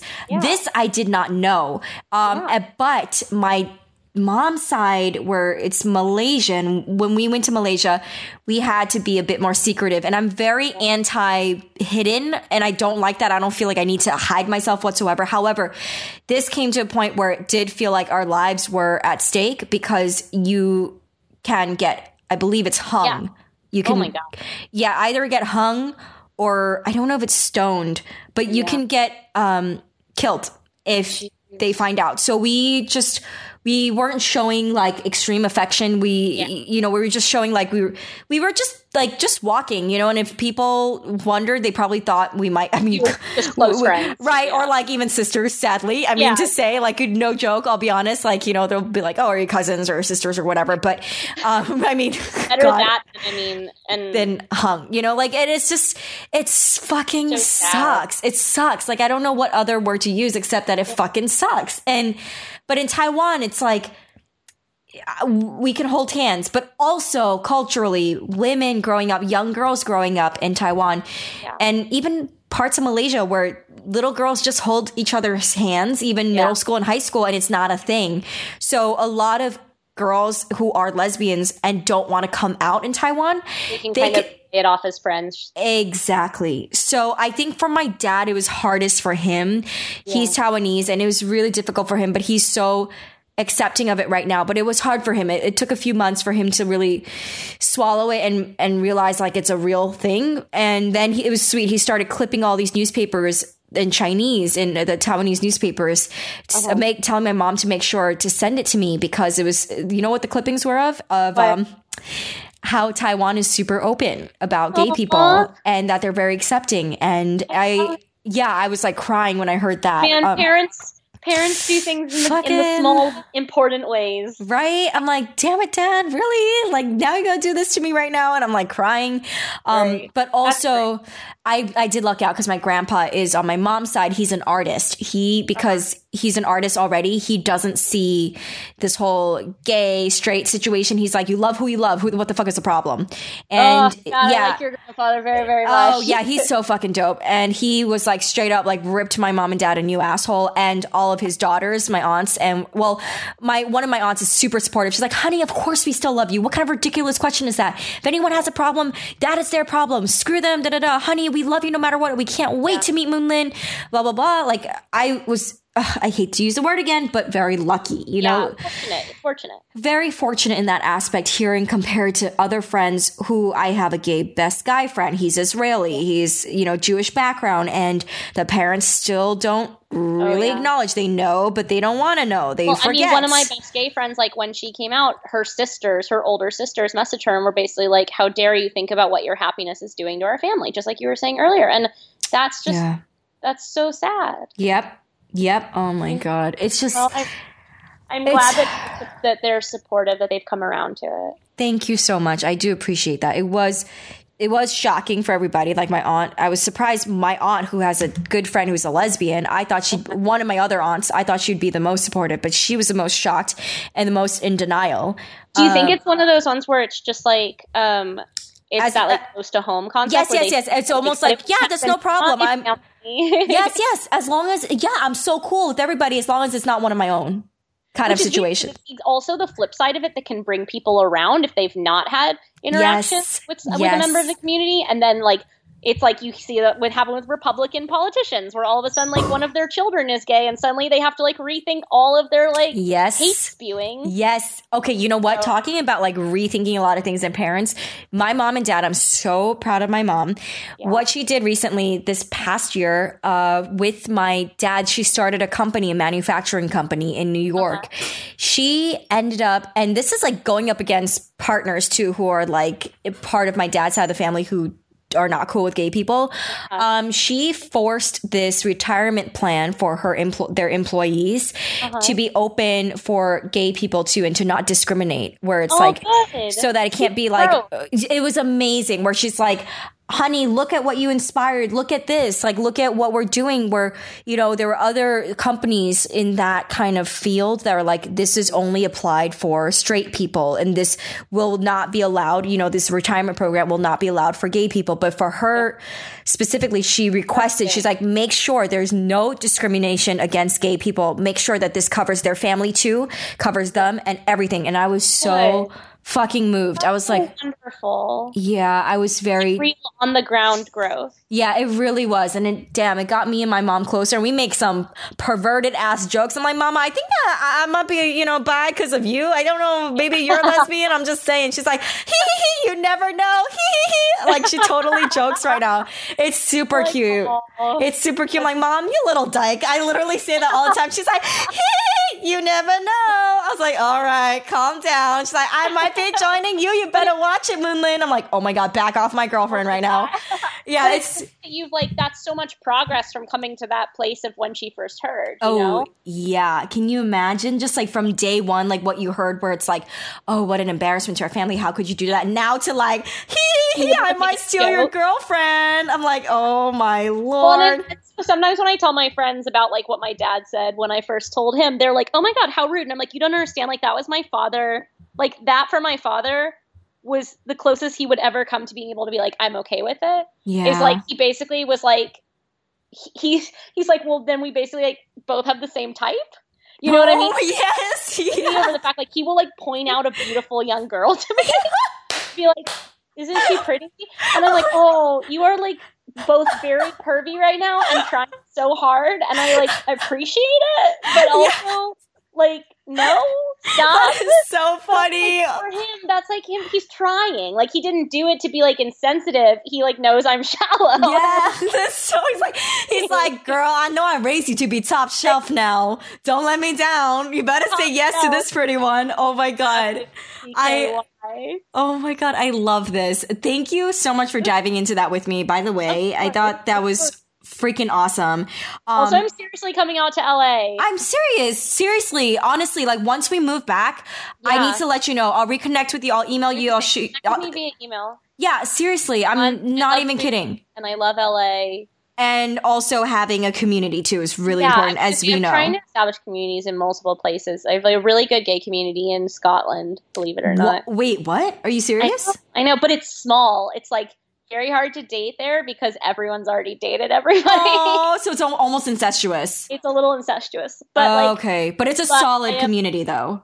It is a much smaller community. But no, I've been spending more and more time in LA, and I need to build out my community there. So we should definitely. Oh my gosh, yes, definitely. Let's do that, because I know also Moonlin, because since she moved down to LA from San Jose, it was really difficult for her to find friends, because I moved out from New York with my gay best friend, so it was easier because. Helpful.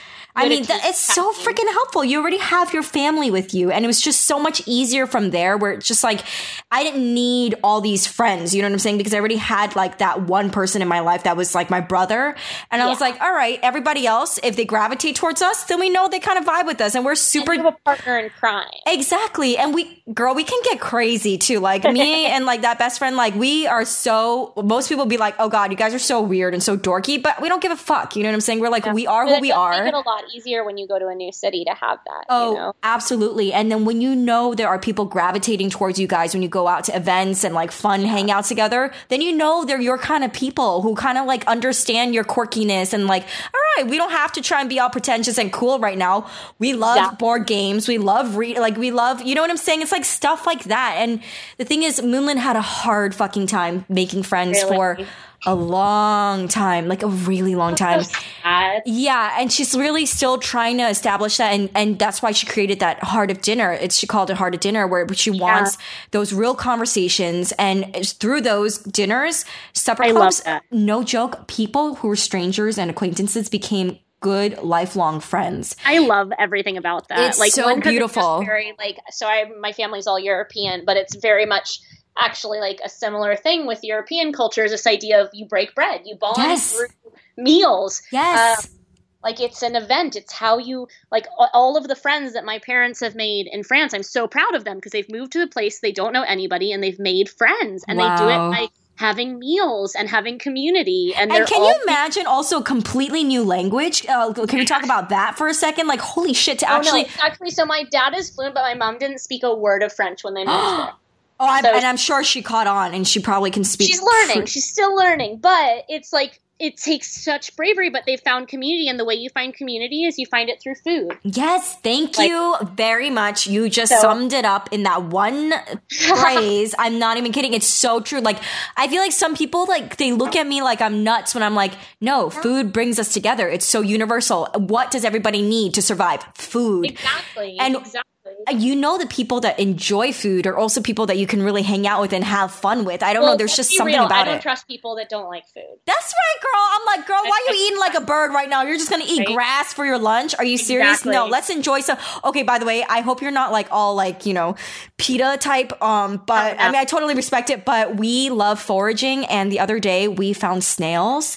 And my ass was like, oh my God, babe, let's go forage these snails. And legit, we were foraging the snails, and then we cleaned them out and purged them, like gave them clean food and all that stuff so they could shit out all the bad toxins for the last week. And literally yesterday night, we cooked the snails.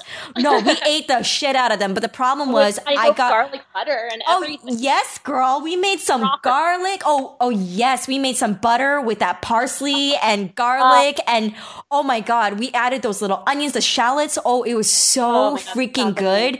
But the problem is I had anxiety because I got attached to the snails, and I felt sick for the last 2 days before we ate the meal because I felt so guilty. But then at the same time, you know how you were talking about how you want to eat, you know, well-produced food and it's sustainable. Exactly. You just kind of want to make sure the energy you put into it is like that kind of energy that you're getting in return. And also, good energy. It's like why you eat happy eggs. You don't eat eggs that come from chickens that have been cooped up their whole lives because then all that bad energy. Yes. I mean, it's a philosophy, but like all of that toxicity goes into, I mean, it's one of those things that goes back thousands of years, this fear of having fear pollute food. Yes. This idea that like you never wanted animals before you slaughtered them to know you were going to slaughter them because fear taints meat and things like that. So.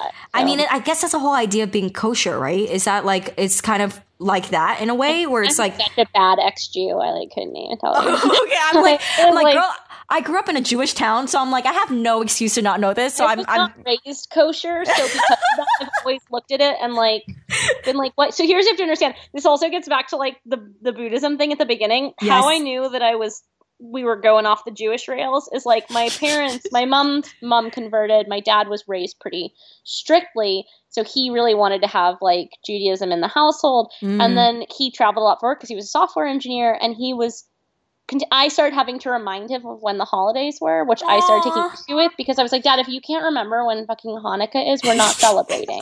That's not fair. I was like, I don't feel like I don't agree with the tenets of Western religions, so it's just not suiting me. We're doing this for you, bro. Like, I'll stand there and Baruch Atah Adonai for you, but like, I'm not feeling it. And then I'll never forget, I was like 14, and oh god, no, I would have had to be older than that. I would have had to have been maybe like almost 18. And we had Hanukkah, and I'm looking at it. It's like first night of Hanukkah. We're lighting the candle. In the other room is like an 8-foot Christmas tree. And for the first night of Hanukkah, they give me like a Buddhist meditation set. What? And I'm like, guys, we got to talk. Like, there's some confusion happening in this household right now, and I don't really know what to do with it. I was like, I love you guys, but this is messed up. Like, this is super messed up. We are now like, one, I just wanted to have the Christmas tree because it's pretty and gifts. And then it's like, why are we lighting the candles? And then you give me a Buddhist set, and I was like, we need to have like a quick come to Jesus talk. Oh my god, I love you. Right? Holy shit, that was amazing. I'm sorry, but that was pretty amazing. Holy crap. I love that you called them out for that. You're like, nah, yo asses need to sit down right now. That is pretty amazing.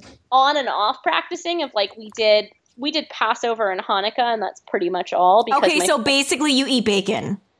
Oh, yeah. Though, okay. This is the problem, though. I recently found out that pigs apparently, like, mourn in much the same way that elephants do, and that they have, like, a deep emotional circuitry, and it's disturbing. Wait, are you serious? Yeah. Apparently, like, pigs actually have, like, an intense empathy response, it bothers me because I was like, don't take this away from me, you guys. How dare you? You just ruined almost every Asian meal for me. I was down in LA meeting with, I have a couple of screenwriter friends. We were working on a project and we were out, and I was all up on my high horse about octopi, that I don't eat octopus because octopus, they're like one of the most intelligent. Are you serious? I love grilled octopus. Are you serious right now? Octopus is like up there with dolphins. What? They have the ability to like basically do Rubik's Cube. Like they give them, like, they're so clever that if you don't continually occupy them, they always get out of their enclosures in like, aquariums. And so the keepers will put treats inside of puzzle boxes. Are you joking me? Increasingly more difficult because octopi are incredibly clever. And they also are like, again, empathetic, and they have like, they can feel senses in every one of their suckers. And they're just like incredibly complex creatures. And so I won't eat octopi. Oh my God, girl, you just ruined the best. Oh my God, the izakaya meals for me. I'm all up my high horse about it. And one of the screenwriters I'm out with, like a young, beautiful gay boy. And he's like, oh, but you eat pig. And I was like, yeah, pork is amazing. And he was like, and he goes off about all the complexities of pigs. And I was like, fuck you, bro. Like, oh my, pig from me? Are you serious, girl? You just ruined two of my favorite meals. I still eat pig. I can't help it. And the worst are also like our closest genetic compatriots, like that's they can use pig hearts in people and stuff, and like oh fuck, I forgot about that. It's Shit. so like a genetic proximity issue, and I just am like, but pig is the best one. Oh no, are you joking me right now? Okay, this is the thing. I was telling Moonlin, I'm like, we were talking about like, cause we love animals, and I'm like, it would be so cool. I'm the type of person who'd love an alpaca in my backyard. I'd love a fucking fluffy chicken, a silky chicken. I'd love a Flemish giant rabbit. Silky chickens in the summer. Wait, what? Yeah. Are you serious? So you and Moonlin just have to come to France. Oh my god, yes! Are you kidding? Oh my god! They have they're getting silky chickens. In oh my god! Okay, don't get upset at our Oriental medicines, but Chinese medicinal soups have silky chickens, the black chickens in their soup. And I was devastated. Chicken, so I feel like I'm really not in a place to judge anything at this point. Like, I want the chicken to have a nice life, but there's no world in which I am not eating chicken. Like, I can't. I'm sorry. Like, there's I know. Chicken to have like a great couple years first. Right. I know. I'm not eating chicken. Okay, so here's the thing when I'm like, I do believe in having the animals have a wonderful life. And here's my issue is where I'm like, I had this conversation lately where I realized I'm like, holy shit, I'm eating all of this meat. And here we are talking about like, especially my family where my mom said something about like, oh my God, oh, that's so sad. Like, like butchers, the life of butchers where it's like, there's so much bad karma and sin on their hands. Very, like tarnished. They're very like, And here's my thing. And I was like, wait, hold up. Let's step back for a second. You know that they are, quote unquote, taking our sins from us by killing for us so that we can eat, even though my mom is vegetarian, so I can't really give her too much shit for it. But I'm like, for people like me, I'm like, you can't come at me. Like my youngest sister wanted to stop eating pigs. She wanted to stop eating meat overall. And my mom's like, no, you need it for your nutrition. I'm like, here you are saying that your children need to have meat, but then you're saying that we're not allowed to kill our own food, but you'd rather have the butcher do it. But you're saying, oh God, the butcher is going to be the one having all the negativity. You can't do that. No, you can't play that. You can't play that shit with me. I'm like, that's exactly what I said. I'm like, I do believe that, I had a friend I knew a while ago. She said that when she was sent to Israel to hang out with her grandparents, the grandparents made her take the live chicken and learn how to prepare it for a meal. At first, it was my first time hearing this. So of course I was ignorant and a little judgmental. And I was like, ew, oh my God, how could you kill something?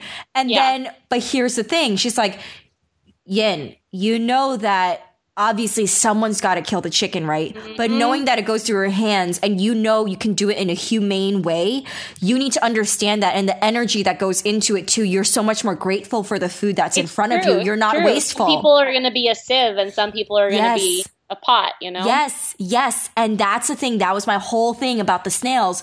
I was like, okay, I was the one who said, let's forage these snails. Yep. We've been feeding it for a week and taking care of it, taking a bath for it every single day. And that exactly purified it. And I'm like, I can't now just chicken out and not do the rest. I'm like, I need to understand if I'm able to eat chicken, have pigs slaughtered for me, have beef slaughtered for me, and fish slaughtered for me. Yeah. I need to be able to do this in a respectful, humane way. I fucking hate people who are like, oh, yeah, I put salt on the snail and the slugs to see them writhe in pain. I'm like, are you crazy? No, fuck those people. I'm like, and then what are you going to do after that? And they just throw it out. They're like, oh, they're buggers and they're pests for my garden. So I'm like, are you joking? That's an animal that's in pain. Like for me, I made sure to knock it out by, I heard you put it in the fridge first so I could get, tired and it slows down and it sleeps. Then I put it in the freezer super quick to make it really like cold and really unconscious.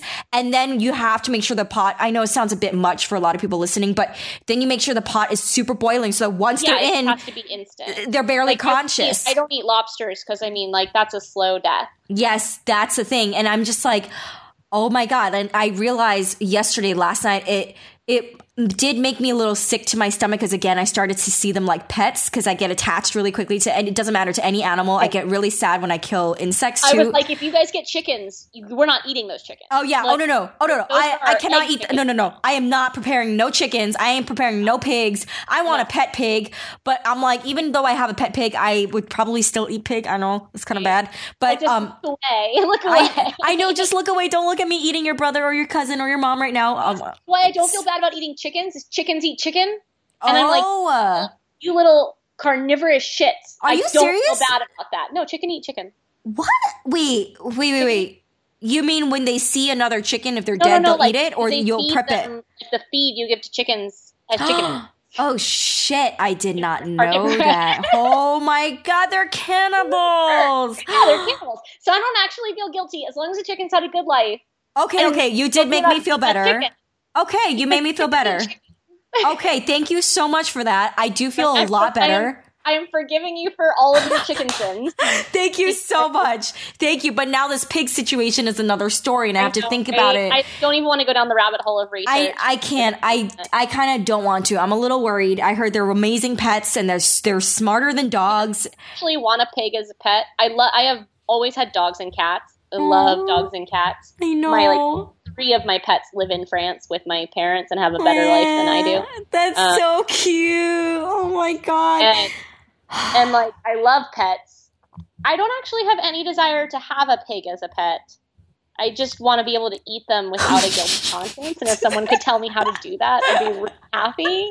I think, honestly, I guess at the end of the day, it's like knowing, for me, I think now, especially having these conversations and realizing that they are truly, if they're going to be killed for food, it needs to be done in a humane way. I know it's like, how humane can death be, right? There really is no true humane way, but if there's a way to just knock them out, as good as possible. I know. Part of it is self-awareness, though. Yes. I think to take responsibility for what you're doing, the way that a butcher does take responsibility for the debt of that, whether it's just the task or the karmic aftermath, there's something to be said for being cognizant of what you're doing. Yes. And I do know that, when I was prepping the snails, I don't know if I wonder if there are some butchers who do this, with their own work, but I was saying little prayers. I realized I know I'm trying to find Buddhism on my own, but the prayers that I was learning growing up, I kept saying it over and over, either out loud or in my head or in my heart. And I just was literally thanking them for their lives and for giving us food to eat, and that they sacrifice themselves. It's a very universal thing to do, Yeah. And I guess in a way it's almost like, this is the thing that pisses. I'm going to have to cut this out again because it's going to go off on Christianity. But this is the thing that bothers me so much, is that idea of I would rather sit down and thank the food than thank the Lord. Yep. You know what I mean? I'm give the animals their own due there. Yes. Give them credit. They're the ones who went through the pain. I was just saying, they're the ones that gave the life. Yes. I mean, when you think about it, everybody's saying you got to thank Jesus because he gave us his life and all that stuff. This is what they preach, right? So I'm all right, then put that towards the animals. You put that much. I'm I ain't eating Jesus's flesh right now. I'm eating a pig's flesh. And I feel guilty about it. I know, right? I'm listen, none of us are going to be eating Jesus anytime soon. So, You know what I'm saying? We should talk about books and stuff. Right? Seriously. But yeah, I know we can totally go off, but thank you so much for that. But you are so awesome. And yes, I'm holy, I just realized we're an hour and a half in, and I'm I can go on for another 3 hours with you. Your friend. Can we just be friends? Girl, we are already friends. Why you gotta ask for permission? Come on now. You're on the 88 Cups of Tea website being how do I be this person's friend? I love you on Twitter because I was I just want to be this person's friend. Oh my God, girl, we're already friends. You're already invited to one of our dinners. Because I hate people, but oh my God, I love you. People, but I want to be your friend. I kind of feel I'm the same way. I kind of not the biggest fan of people right away. I'm just I think I just like to be on my own, and I'm pretty much recluse. But then you find kindred souls, and you're I like this person. I feel a sync. Yes. A rhythm. I know. You know what? And again, you were talking about past lives. I'm and I was okay, you're probably gonna think I'm fucking crazy for saying this, but I do feel as soon as we started talking, I'm I feel we probably were family in our last life. Or I feel something. There's and one, I don't think you're crazy for saying that because I get that way. Yeah. I've had that way several times in my life with people where I'm I have known you before. Yes. But I feel I just feel very comfortable with you very quickly. And that is not a thing that I normally feel with people. Oh my God. Thank you, Victoria. I feel the same way. No, seriously, I don't usually end up into the conversation this deeply, this quickly. So I have to say a lot has to do with you and also our karmic past. And obviously we were family or something in the past. And I'm just going to say that we're already friends because we've already been family in our last lives. So I like it. There we go. go. There we go, girl. We have to at some point share a meal. I know we will. We got to break bread. And I'm telling you, Jews and Asians, we're always besties of some way, somehow, some sort. So we will make it into each other's lives. I promise you. And when your butt is out in LA, you let me know and I'll let you know, because Moon and I will be traveling a little bit. We might be heading to Nepal at the end of April to source teas for her shop. And then to Taiwan. But then after that, we're hoping, fingers crossed, this spot that she basically can go through with, this restaurant spot.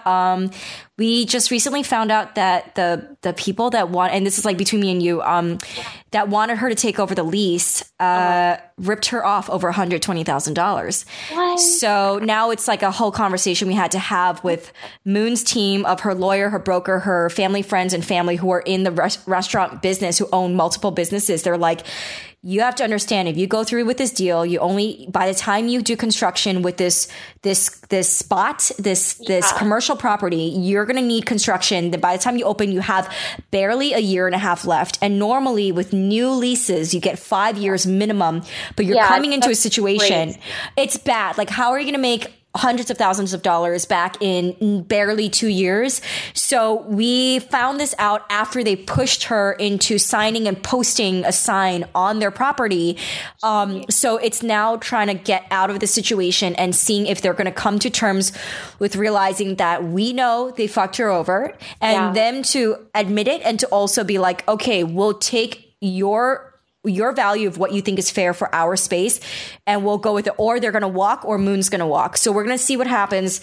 But, you know, there's a lot of stuff there too, because it's difficult, where it's like, fuck, this has been nearly a year and a half, nearly 2 year process of finding this place and starting all over again. But you know, it's like all this happening is like insane. But once that all settles, like, I know we're going to be back in LA. There's in no time. I mean, we're there often, especially now with her shop and the meetings back and forth. But one of these days when you're in LA, let me know. And if we're in town, we got to grab dinner at the very least. Okay. So, but I cannot wait to just, God, I wish I met you seriously back when we were living in that downtown place in LA where she was doing the supper clubs. You would have fucking loved it. Like, I just love the whole idea of it. It just speaks to me. Yes, it was so much soul. And girl, we had ribs for days, and she did some like Asian style ribs influence where she put the tasu sauce over these delicious Southern style ribs and these mashed potatoes with, do you know what's it called, furikake, that Japanese thing that you sprinkle on? It has like seaweed and umami taste. She sprinkled that and did like girl, it was a miso flavored mashed potatoes. Oh my fucking God. Holy shit. Miso mashed potatoes? Yes, girl. You would not have gone home. She is going to have to make me some mashed potatoes. She will make you food. I tell you, she will make you food. I promise you, she's going to make you amazing food, and we're going to break bread or break whatever food that we have, like some tofu or something. Mashed potatoes. Girl, you are not going to go home. I'm telling you, and you're going to have an amazing time. But I'm so excited for this. I really do feel like we've known each other in our last life. I know. This is unexpected, but very, very pleasant surprise. A day is a good day if you can come out of it with a new friend. Right? I do agree with that. Seriously, good conversations over imaginary good food that we were kind of salivating talking about, pigs and whatnot. But you know what? You're amazing. And I will, I know it's like an hour and 35 minutes. You're so fucking cool. Seriously, thank you so much for all this time, by the way.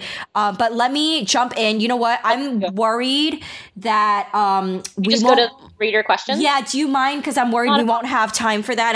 I'll feel so fucking bad. Okay, so I'm sitting here. I've been taking up your time too. Girl, please. This is my friend making time. Don't mess with my friend making time, okay? I got one and I'm gonna keep it, so don't mess with it. Thank you. All right, so the universe hands me from. Right? I know, me too. Thank you, universe.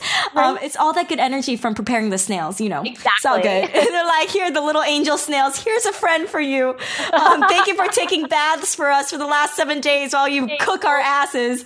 But yeah, so our listeners were freaking incredible. They got really excited in the Facebook group. I have never seen anything like this. Let's kick it off with Megan LaCroix. First of all, she says, please tell you that she says hi from all of us, a community. Megan's been with us, by the way, from like day one of the podcast being out there. So it's pretty cool to see how far we've come all together as a community. And she's this Megan listener is really dope. Like, she's really awesome in that she's very, she's all about the community. She's all about everybody else. So I'm very grateful for her. But yeah, so she said that she'd love to know your process and your tips for writing morally ambiguous characters, because you do it so well. Oh, well, thank you, Megan, first of all. Yeah, I'm definitely always drawn to outsiders more than insiders as protagonists. And to be honest, I think it comes with the fact that I think that a story is only as good as its villain. And so at some point I was like, wait a second, why do I have to have a hero then? Like, why can't I just take the person that you would root for as the villain and find a way to make another villain too? Nice. And so then you end up getting two villains instead of a hero and a villain. And it's just, in the end, what it comes down to is everybody wants something in this world. Mm-hmm. And I think what I actually hate most are flat villains, or villains that are just in it for like world domination or whatever it is. I think that it's so much more compelling, whether you're writing an anti-hero or a antagonist, a villain or a protagonist, this idea of, can you create a person with self-interest, right? Can you make it personal? Mm-hmm. Because that's what makes people relatable, right? They don't have to be likable. They have to be sympathetic, meaning you have to understand why they do, you know, what they do. And so for me, I sit down with each and every one of my characters and I ask, what do they want and what do they fear? And those two questions and the answers to those questions inform the entire character. And I think I try to write what would come off as morally ambiguous characters because I'm interested in writing real people. And the fact is, the vast, vast majority of us have self-interest and operate from a place of self-interest. Mm-hmm. Mm-hmm. And so I think I actually find characters to be more unrelatable, or at least less realistic, when they operate from just this place of selflessness, especially if they're women. Nothing frustrates me more than the idea in fiction, especially in YA, or in fantasy, that if you give a woman power, she must also be completely willing to sacrifice it. Oh, yes. Right? Preach, girl. Men don't have to do that. Yes. But this idea that, like, if you make a woman strong, you must also make her selfless. And I'm like, no, that's bullshit. Like, when I was 16, I would have burned the world down to be happy. Yes. You know? Yes. This idea that you're going to give a 16-year-old girl power, and the thing she's going to do is she's going to save the world with it at her own cost. No. One, I don't buy it. And two, I think that as we get older, our self-interest codifies. Yes. And so that's who my characters are. My characters are people who are operating from a place of self-interest. And I free them in one way or another. I make them less intertwined with other people, at least at the start, so that they can truly embrace that self-interest in the beginning. And then what it becomes over the course of my books is an exercise in moderating self-interest, not in being willing to give it all up for the sake of another person. I don't like that idea.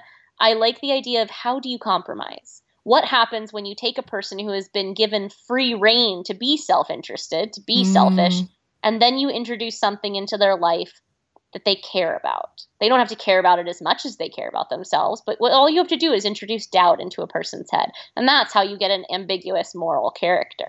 Damn. You know, black and all white. Damn, you just threw it down. Shit. Go, Victoria. Holy crap. Your characters are very delicious, I must add. So thank you for that. Megan is probably like mind blown right now. That was... The worst part is, once I start talking, I have like no ability to hold the thread. So if I stop, I'm screwed. Oh my gosh. I hit the end of the thought and hope that it makes sense the way it did when I started the thought. Oh, well, how lucky are we? Because holy shit, it did make sense. And it was so well spoken. It was freaking phenomenal. Thank you for that. Wow, and I feel like you knocked out a few other people's questions too while answering that. Being efficient. Damn, look at you, girl. Dang, you one of us Asian people, let me tell you. My goodness, that's right. Amazing. So the next one is from Joshua Clark. He's so excited. He said, this is awesome. Love Victoria and her work. Knowing that Victoria writes adult, YA, and middle grade books, which age group voice is most natural to write or finds the easiest to tap into? Then to go with that, which do you find more challenging to find the right voice? Oh, that's such a good question. Also, Right? Thank you, Joshua, for not phrasing it as which do you like writing more? Mm-hmm. Because that so often gets phrased in that way, and it's frustrating to me because obviously I like writing all of them. That's Yes. why I do it. And each and every one of them is me writing to a specific version of myself, a specific age. So my middle grade novels are just me writing for 10-year-old me. Or 12-year-old me, and my YA novels are me writing for 17-year-old me, and my adult novels are me writing for whatever age I'm at that point. To that end, the adult voice is the easiest one for me, or the most natural, simply because it's just who I am right now, and as I'm writing to the age that I am currently at, it requires fewer removes. Whereas, you know, when I'm writing a middle grade series I'm working on right now, it starts up next year, I think. It's not been announced yet, so I can't say what it is, but I always have to remind myself of that. But as I'm writing that, obviously I'm writing to 10 to 12-year-old me, and I'm still very much that person, but it's an iteration I haven't been now for almost 20 years. And so it's hard. I have to adjust my voice a little bit. YA is the least natural for me because I kind of jumped straight from like 10 to 85 in my head. Nice. Like I very much was like the 15-year-old that was like, get off my lawn. So I've never been like a hyper emotional person. And while I understood at that age the sense that the world was ending, the sense that like everything was a 0 or a 10, I still was never very in tune with my own emotions at that age. And so it's hard for me to sometimes dial up the emotion as much as is expected in YA. That's not to say to dial up the romance something, but to dial up the intensity. Gotcha. So for me, the YA voice is the least natural, the thing I have to work at most. The adult voice is the most natural. Specifically, Vicious, which is my supervillain story, is basically autobiographical. Like that book. By the way, holy crap. A lot of our listeners are in love with Vicious. FYI, I thought you should know that. It's just a supervillain origin story. And it's about like That's awesome. two medical school students that discover the key to superpowers are near-death experiences. And they set out to manufacture their own superpowers using their own suicides and resurrections. Holy shit. And it's very dark, and it goes off this idea that, like, I hated the idea of the word superhero because it's this idea that you give a person powers and suddenly they become heroic. And I'm like, no, imagine you're a real person and you've just been given superpowers. You don't become a superhero. You become a real person with superpowers. And you would use those powers for all of your fickle and, like, selfish needs. Oh, fuck yeah. It's so true. Would mess with you. You would use it to get ahead in your job. Yes. You don't suddenly become Superman. You don't have a moral imperative to go with your power. And that's the whole idea behind Vicious is like, what happens when you don't become a superhero? You just become a bad person. I love that. Girl, you are some genius right here. All right, we get it. You're brilliant, okay? I got nothing else, right? I got nothing else. Oh my God, that was so fucking good. Oh my gosh. All right, and if you don't mind, I'm going to do a part 2 to Josh's question, by the way. I'm assuming that he follows your work or follows you on social media because he says he's curious how you find time to be such a voracious reader and write as many projects as you do. And by the way, he's really excited for your episode. So just letting you know. Oh, yay. So I do a thing where, because it's not hard enough writing books, I also read about 100 books a year. Holy shit.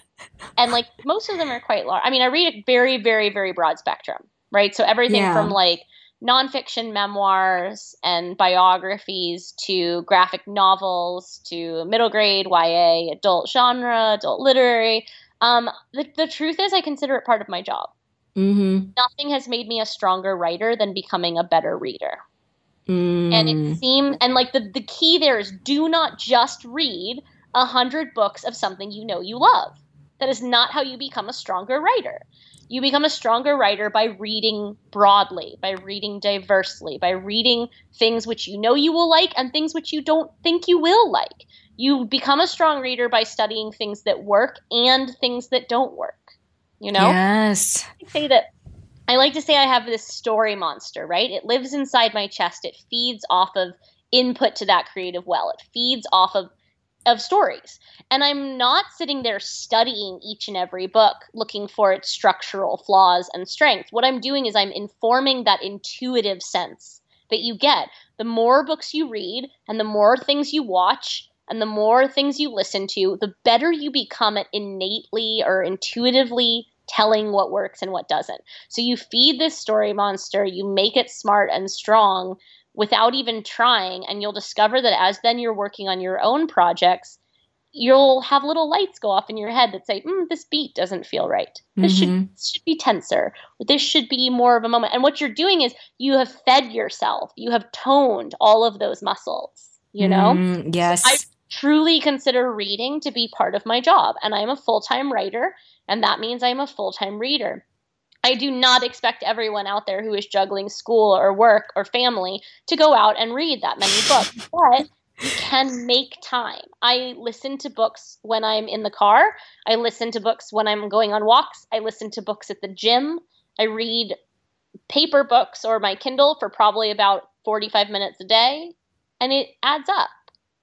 Damn. Okay. That is one way to look at it. Cause I've obviously with all the guests on the show, they of course always say read, but I have never heard anyone break it down like that where you're like, no, you don't just read what you love to read. You read things that are out of your comfort zone. Exactly. And that way you can strengthen all the different sides of your writing, and I love that.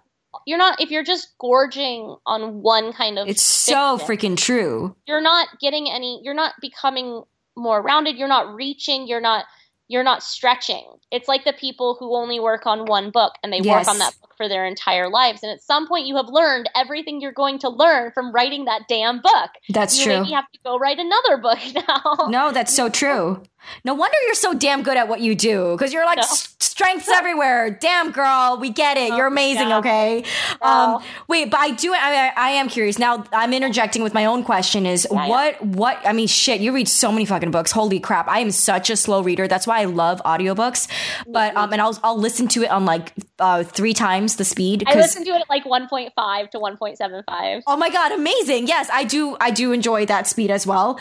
But the thing is, I read so freaking slow. Like Moonlin can read a book in like one day, finish a book from beginning to end. Me, girl, it will take me.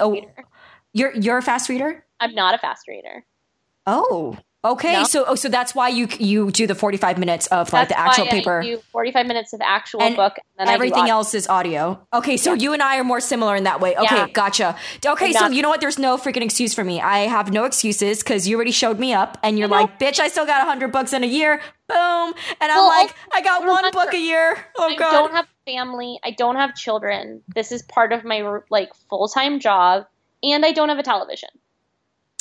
So but that's not to say I don't watch TV, right? So I watch everything via my laptop, and I purchase things like via Amazon or iTunes. The thing is, though, because I don't have a television, I don't channel surf. So I watch things with intent. Yes. Okay. And because I watch things with intent, I watch a lot. I waste a lot less time. I don't think that watching television is wasting time. I think that channel surfing is wasting time.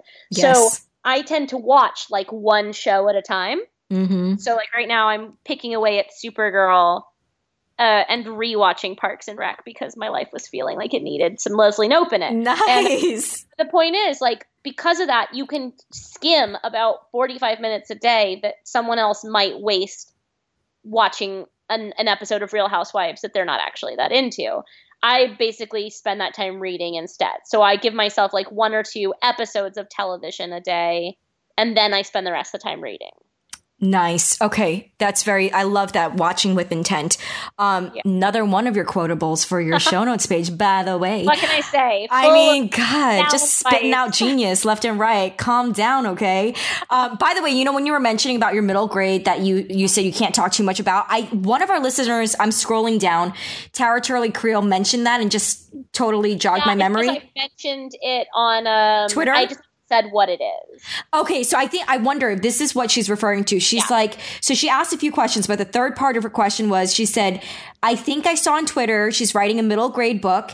Any info on that, and how is it different than her previous writing processes works? And then another one of our listeners, Tia Bearden, she says you might recognize her, is that she's been awesome in her community. Tia wrote, the last she heard about, was it called The Returned? Oh, God, yeah. Okay. That's the third book in a YA series. Okay. Because I wasn't sure which one they were talking about.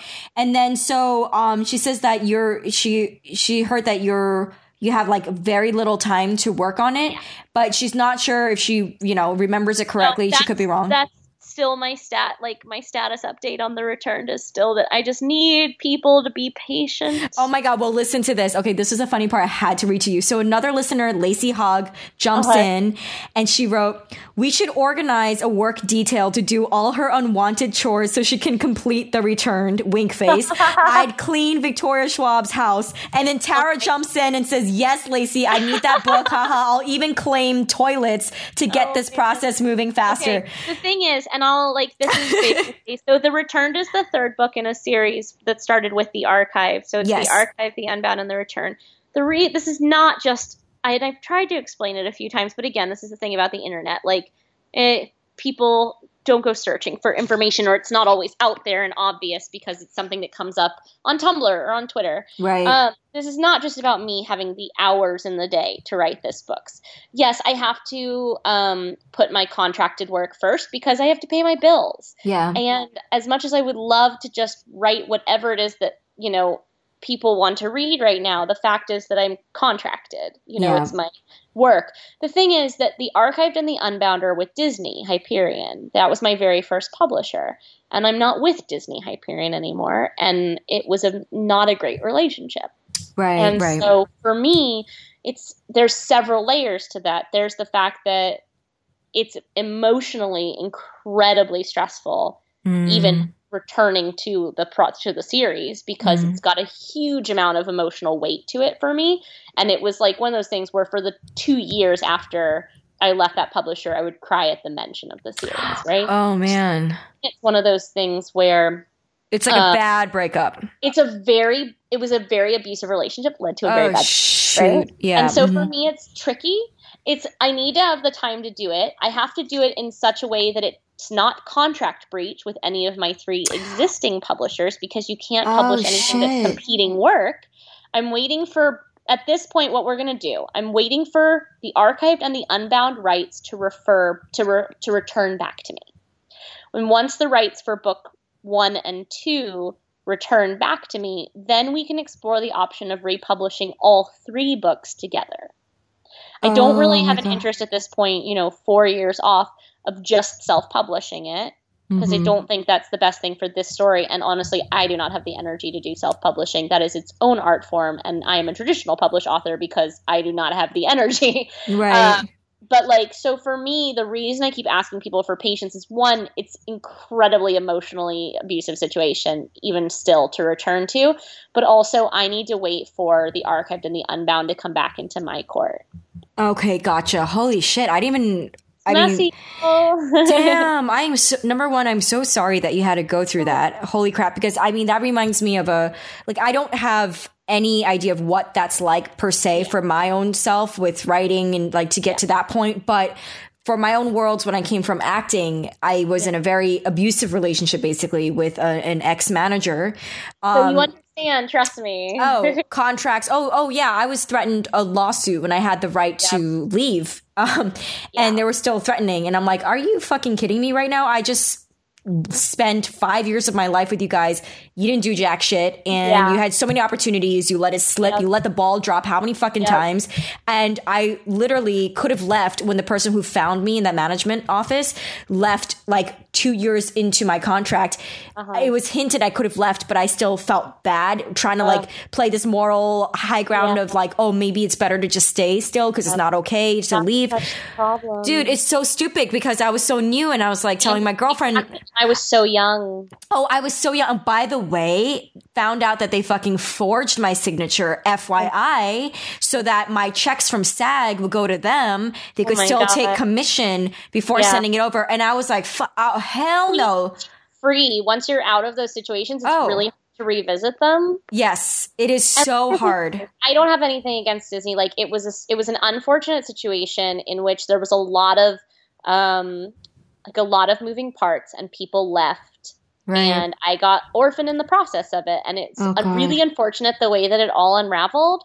It has made me the writer. It has made me the author from a business standpoint that I am today. And as I near 30, I'm very glad to be a stronger and more self-sufficient person than I was at the time. Yeah. But it's a painful question because every single time, and again, this is an embarrassment of riches, I know this, but every single time I announce any form of good news, I get a wave of people who only care about that series. And it's frustrating. And I know that it's frustrating to feel like you haven't gotten a completion for something. I get that too. I want the series to be finished for my own edification and for my own closure.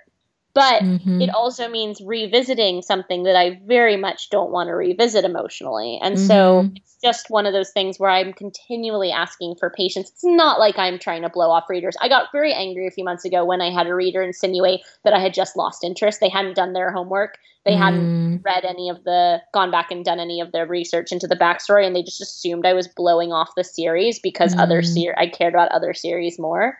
And it's not that at all. I care about that series so much. God, it's like talking about your own children. Like it's like children. It's almost like a Sophie's Choice. It's like, no, you still love this child. It's just like the unfortunate circumstance that it ended up being in. And I'm so sorry about that. My God. It's you grow from it because you don't have a choice. It put me at a point in my career where I almost walked away. Because I was quite young. It would have been very easy to walk away. It would have certainly been the easiest answer. And had I not been writing Vicious, that supervillain story, on the side as a way to salvage my love of creative process, I would have walked away. But it just so happened that within the month of this all going down with my publisher, I finished Vicious. And I decided to sub it and it sold. And it started an entire new chapter of my life. Thank God. Holy crap. Well, and now every time I sell a new book, I'm like, ain't going nowhere, bitches. That's right. To me. That's right. Cheers to that. I'll be cheering you from the other side of the country. Let me tell you. Like, yes, that's amazing. I love that spirit. That's positivity. I mean, it's going to keep you going. I think that's amazing. And honestly, I'm truly like so sorry about that unfortunate situation. But also sometimes you just got to be like, fuck it. You know what I'm saying? Like, exactly. So I am in a much better place than I was when it all went down, thanks to like 10 book deals and some film deals and some New York Times bestseller lists. I have a little bit of retrospect. Nice. Nice. But again, that is not to put any antagonism toward the askers of that question. It only hurts me because I care so much. Yes, I love that. And I think that really helps the listeners too when they hear this. They're like, oh, I think it's also a lot of these listeners too are writers. As well. So I think it's a whole new perspective that they probably were never aware of. Right? I'm the asshole that people are like, I want to be a writer. And my very first question, I will tell you this straight up, right? When people tell me that, the first thing I ask is, does anything else make you happy? Oh my God. If it does, do that thing instead. And I feel like that's similar to acting, where you're like, you're just like, literally, does anything else make you happy? Like if you love heartbreak and you love rejections and you love that kind of love-hate relationship and abusive relationship situation, then okay, go for it. Right? Exactly. I give you my blessings. Like, you don't understand. It's just like straight up abusive relationship with the creative process. Like, I agree. Oh my God. Not gentle. Writing is beautiful. Everybody should write. Publishing is hell. Yes. And you should engage with it at your own risk. And something that I say to that extent as well is like, there's a lot of fear of rejection. Mm-hmm. I'm a very, very firm believer that rejection exists in this industry, not only to test whether your craft is ready, but to test whether your ego is. Yes. Like, you have got to embrace rejection. Yes. I still get rejected all the time. It's a sign that I'm pushing myself, that I'm stretching and putting myself out there. There is no point in this game at which rejection ceases to be a factor. And so if you're in the early stages of writing, become extremely acclimated and get used and find a way to cultivate stubborn hope. Yep. Because if you get shaken easily by rejection, this is not an industry for you. Yep. I agree. I'm like, hashtag tough love. Seriously, I'm like, everything you're saying, I'm like, girl, you are preaching about acting life. There we go. Keep it going. It's yes. Exposure. It's vulnerability of having to be judged. Yes. On a piece of yourself. Yes. When you're showing up at the best of yourself as well, you know, and knowing that these opinions, it's not just yourself, it's all these other people, and you're part of the larger machine that's happening. And this is show business. This is publishing is like show business. I'm sorry, but it is. It's business. Yeah. Thank you for that tough love. I think that's very much needed. I'm all about tough love. Like, I grew up with a lot of tough love, trust. So I'm very used to it. So for me, I'm like, this is just real talk. But for some people who may not be used to this, I know it can be tough love. I'm sorry. It's a little, No, but it's said with love. Like, exactly. How you cut your teeth. It's not. You're not saying it with like a threat and to like damage dreams. No, you're saying it with absolute love. And I had an author get really up in my face one time when I said that. I asked aspiring writers that, like, they were like, "How could you do that? This is the best industry in the world." And I'm like, that is an unrealistic thing you've just presented. Like, that is not a kindness.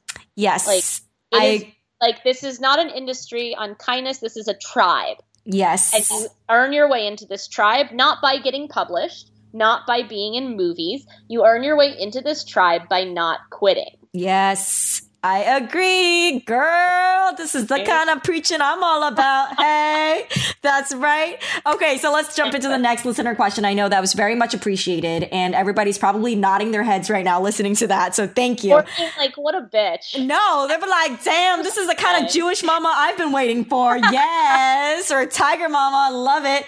All right, so next listener question from Alyssa Von Helms. Love her name, by the way. What pre-writing things do you get yourself in the mode? Does she do? Oh, let me reread that. What pre-writing things does she do to get herself in the mode? Do you get up at 4 a.m., drink coffee? Do you always write after dark, nibbles on candy? I mean, we kind of covered this where you're just flexible and do whatever you want. I always have to have a cup of tea. I do not eat and work at the same time because it's the only time I build in my breaks is when I'm eating, right? So when I'm eating, that's when I'm watching something on Netflix. Like, that's when I am giving myself a break. Also because, like, if I had a thing of Honey Nut Cheerios at hand while working, I would eat the whole thing of Honey Nut Cheerios. I wouldn't even think about it because it's an oral fixation when you're working, right? Yes. So I try to just have a cup of tea. I hate to admit to this because it really shouldn't be this way. Usually I've got to get dressed. Like, it's not like there are people who are like, I write in bed. Like, I have to treat it like a job in that, like, sometimes to get myself going in the morning, like, I walk to the coffee shop. I have to put on clothes and, like, treat it like a job. Now I'll get in PJs. Like, I am the person that, like, strips naked at the door. Nice. Like, I'm the same way. Like, get the bra off, get the pajamas on. But that's an evening tactic for me. I can't treat that as a morning tactic or else I never get started. I love that. And by the way, what tea do you like to drink? Okay, totally changes over the course of the day. I'm like a complete tea snob. My mom is English, so it's in the blood at least. I start with a really strong English or Scottish breakfast tea. I drink my tea with nothing in it, by the way. Nice. I'm the same way. I like straight up pure tea. And that's how you can tell if it's good tea. Yes. And then over the course of the day, I switch to either like a China green tips or sometimes a peppermint, depending on how I'm doing. And then I end with chamomile. Okay, I want to recommend Taiwanese oolong tea. Oh my god, I love oolong. I fucking love oolong tea. I go from like a strong Chinese black to a oolong to a Darjeeling. Nice. So you like the very pungent, very thick, earthy taste. I'm the same way. Have you had? I drink tea like coffee. So for me, it can't taste like something in water. It has to taste like robust. Yes. Then that means I think you would like pu'er if you haven't tried that yet. Never tried that. Okay, pu'er is very heavy. It's PU-ER. Okay. So pu'er, it really helps, from what I hear, also helps to lower high blood pressure and also high cholesterol. So it has a very dark, earthy taste, and it's very, I'm not sure, because I know there's like black tea is different from medicinal tasting. I'm not sure how you feel about oriental medicinal tasting teas. I'm not super big on flavor. Okay. In my teas. Like, I like my teas to taste like, to be on the earthier end of the spectrum. Okay. This is going to taste a little bit like medicine. Peach or rooibos or anything like that. Like, I'm not so much in that vein. Yes. Okay. You know what? You might be okay with pu'er. Okay. I think you would still love oolong more, but pu'er is something to try out, because if you love oolong, then definitely stay with oolong. It's fantastic. Oolong, you get really great ones, like really like nicely plucked ones, like right at the start of spring from Taiwan. I mean, you're gonna fucking love that. But just try pu'er because it is good for your health. Just something to be aware of, and you could change things up a bit, just have, because those can get expensive though. So be careful with that, but you got to get good ones, because a lot of people pretend like they're legitimate pu'er, and pu'er is very difficult because they say it's supposed to be from really old, hundreds of year old trees in China, but sometimes people fake it because you can't really tell how far back these trees have been grown, Definitely. All right. I'm definitely going to have to check that out. And I need some more oolong in my stash. Yes. Okay. I'll look up some oolongs. Let me talk to my girlfriend and just have any good recommendations. Yes. I'm going to talk to Moonlin because she knows all about the oolongs, and if there's like specific names, because I know her mom bought over some really incredible oolong, and the problem is we don't know the name in English, and you have to buy in Taiwan. So let me talk to Moonlin, and I'll get back to you about that, because we're all like tea fanatics here. By the way, her shop is the thing that's going to be like, so it's a tea and beer shop. Oh my god! And like with Japanese Taiwanese fusion food. Be there now. I know. I'm like, girl, it is up your alley. So you already found your home in LA. Just FYI. I'm so excited. I know. I'm excited too. Are you kidding? I'm like starving over here. But yeah, I'm very excited to introduce you to those teas. But I'll talk to Moonlin and I'll email you and follow up with the recommendations for sure. Okay, so moving on to, all right, who do we have next? We have Amanda Christie Connolly. She says, oh man, she has so many questions. But to start with, how do you approach writing with the ups and downs of a mental health condition and find ways to channel that into your work? Also, what tips and tricks do you have for nailing the voices of characters in multiple points of views? And don't worry, I can ask it again, but let me know which one. Well, the mental health one, because like mental health is usually an obstacle, not a boon. Yeah.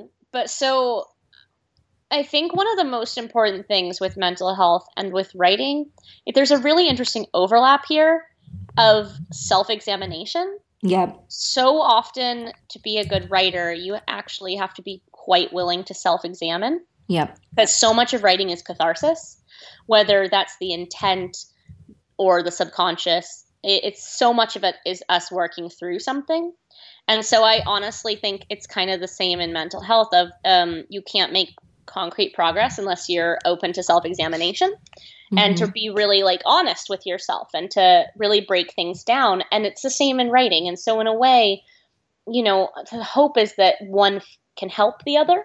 And if you're stuck on one side, you're probably not going to find a whole lot of freedom on the other side. I mean, for me, I struggle with really severe anxiety and circuitous thinking and stuff. And it's day by day.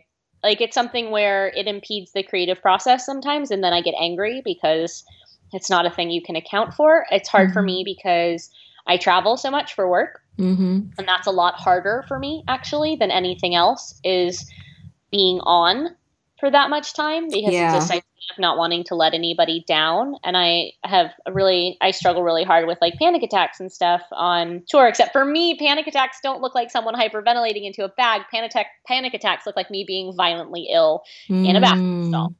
Everything goes to my stomach. Everything, which is one of the reasons teas are so important. Yes. So for me, I have this fear of letting people down. And when you're an author, especially when you're an author who's having like 100 to 250 people come to your book events, there's this idea of, holy shit, like people came all the way to see me, the worst case scenario, because mental illness, it's all about worst case scenario. The worst case scenario is I feel ill. And then I leave all of these people disappointed. And then they walk away with resentment. And then they take it out on my books, right? That's the spiral that goes through my head. So then I become afraid of feeling ill, which makes me feel ill. And so it's a self-fulfilling prophecy all over the place, right? Damn. And for me, I have to be self-aware. Like, I hate to make it reductionist like that, but so much of it is being honest, not only with myself, but with people around me. I have been forced myself to be open about it online, which then leads bookstores to contact me before I do events there to ask if there's anything they can do to make the event easier for me, whether it's positioning me so that I'm not backed into a corner, quite literally, or whether it's giving me a break, or, you know, it's making it so that the readers and I are on the same page, right? If we're in it together.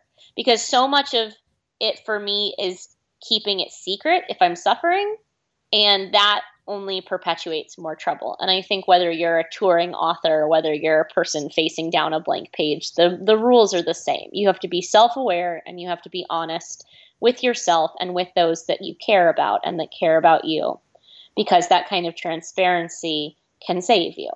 You know? It's not easy to let people in that way and to entrust them with that, but it's important. Damn, that was good. That was some real heartfelt rawness right there. Thank you. Thank you for that. I think that's going to help a lot of the community. I think a lot of them do. It's something that holds them back sometimes when there's many actually who do have anxiety, and it's something that is talked about within our community as well. So thank you for that. Also this idea that there's this thinking that it's a lifetime sentence, right? And in some ways it is. It is something you will fight with forever. But the great lie of both anxiety and depression is that it will never get better, right? That's the great lie. The great lie is when you're in that space, you think this is a degenerative condition. It will only get worse, right? I remember thinking that so vividly so many times of my best days are behind me. And that's the psychological trap. Right? You have to look at it as a roller coaster. There will be lows, but there will also be highs. And you cannot get stuck in the perpetuating of the now, right? What you're feeling at that moment when you're at your worst, that is a moment, right? And it feels like a forever, and it's just a moment, you know? And so sometimes it's just getting yourself to the next moment. Thank you for that. Need like a softball question, right? No, that was good. That was good because because I was diagnosed with depression when I was younger, and it's something that, you know, when the lows are really low, you, like you said, you think that that's it. It's just going to get worse. But really, truly, as I've learned as I got older, it's really just learning to cope and live with it. You know, it's not a freaking disability that's going to hold me back. It's just, what is it? What do I need to do for myself in my own way that works for me, that just gets me through those little blips, and then I'm good. You know what I'm saying? Learn to call that dark passenger, to use a fictional phrase, learn to call it out on the lie. Yeah. You know? Yeah. Like, it's about recognizing that there's this part of you that is not all of you.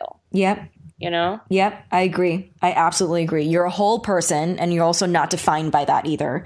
No, not at all. Yep. Thank you for that. But you're also not weak if you have a day where the most that you can do is human. Yeah. You know, like I still, for all of my work, will have days, hopefully rare ones, wherein the very most that I can do is get through the day. And that is not a weakness. I get told, I have a lot of wonderful readers come to my events, many of them who face depression and anxiety. and they look at me and they say, I could never do what you do. I will never be able to cope with my anxiety or depression levels to be where you're at. And I'm like, don't do yourself the disservice. Like, one, no mental health looks the same. Mm-hmm. Like, we all bear it differently, you know, we all cope differently, but also it's all a process. It's all a process. And where you're at in your life right now is not a sentence for where you will always be. You know, there are ways to make progress, and your progress is going to look different than everyone else's progress. But the last thing that you can afford to do if you're facing depression or anxiety is resignation. Yes. You know? Like, don't resign yourself to it. Find the most that you can bear and sit up against that boundary, right? And just try and inch it little by little. Damn, I couldn't have said it better, girl. And then I heard your cat going, yes. Right? She's like, yes, mama. Obnoxious and is like climbed halfway up my bookcase at this point. Like, he's like, why are you not giving me attention? Why are you still talking right now? Are you serious? Oh God, he's so spoiled. How long have you been on that chat? He's like, I'm sorry, how long? He's like, you know, I'm starving here, right? Where's my food? Where's my catnip and all that stuff? He's not subtle. Oh my God, he's amazing. That was the best way to end that part, by the way, was his voice going, yep. Right? Yep. His little mew of agreement. I know that was so he was letting you know, I approve, mama. I approve what you said. Good job. No, that was awesome. And thank you for that. So I'm going to go to the second part of Amanda's question was also, what tips and tricks do you have for nailing the voices of characters in multiple points of view? Oh God, I don't know. I mean, I like genuinely don't. There are questions that's hard for me to answer because I haven't really found words for them. I write primarily in third person close perspective. I used to write in first person, and I actually just like, it drove me slightly crazy how hard it was for me to differentiate some specific voices. And I found that I had an easier time differentiating points of view in third person because you are still inside the character's head, but you're not so upright against them. So what I was able to do then is play with some linguistic elements. I was able to play with the rhythm and flow of sentences. The way that Victor Vale and Vicious forms sentences in his head is going to be very different from anybody else. He's incredibly psychically removed. He's very cold and analytical. Delilah Bard has a very specific writing style that goes with her. So I create a few rules for myself: who uses long sentences, who is formal, who is informal, how do they see the world. One of the best examples I can give probably is August Flynn, who's in the Savage Song and Our Dark Duet. He's a young soul-eating monster who is also a musician. And he specifically sees the world in terms of music. Like, he uses, as far as, you know, the vast majority of characters rely on sight as their primary sense. And they always writing courses always tell you utilize all five senses. Yes, but for it's true. Textualizes most things in terms of musicality. He goes through the world picking out the notes. And so I know when I'm writing in his voice that when he walks into a room, when he exercises his descriptive faculties, the thing he's going to process first and foremost is sound. Always. He has very sensitive hearing, and he's a musician.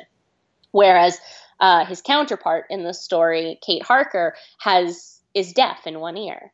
And so for her, sound is a weakness. Like, sound is the thing that she is lacking in times. And so she becomes very aware of when she's not able to hear things. And so I pick different things. You know, we as people move through the world in very different ways. And an artist will walk into a room and assess it one way. A military person will walk into that room and immediately look for the exits, you know? And so figuring out your character's literal perspective on the world, not just writing their POV.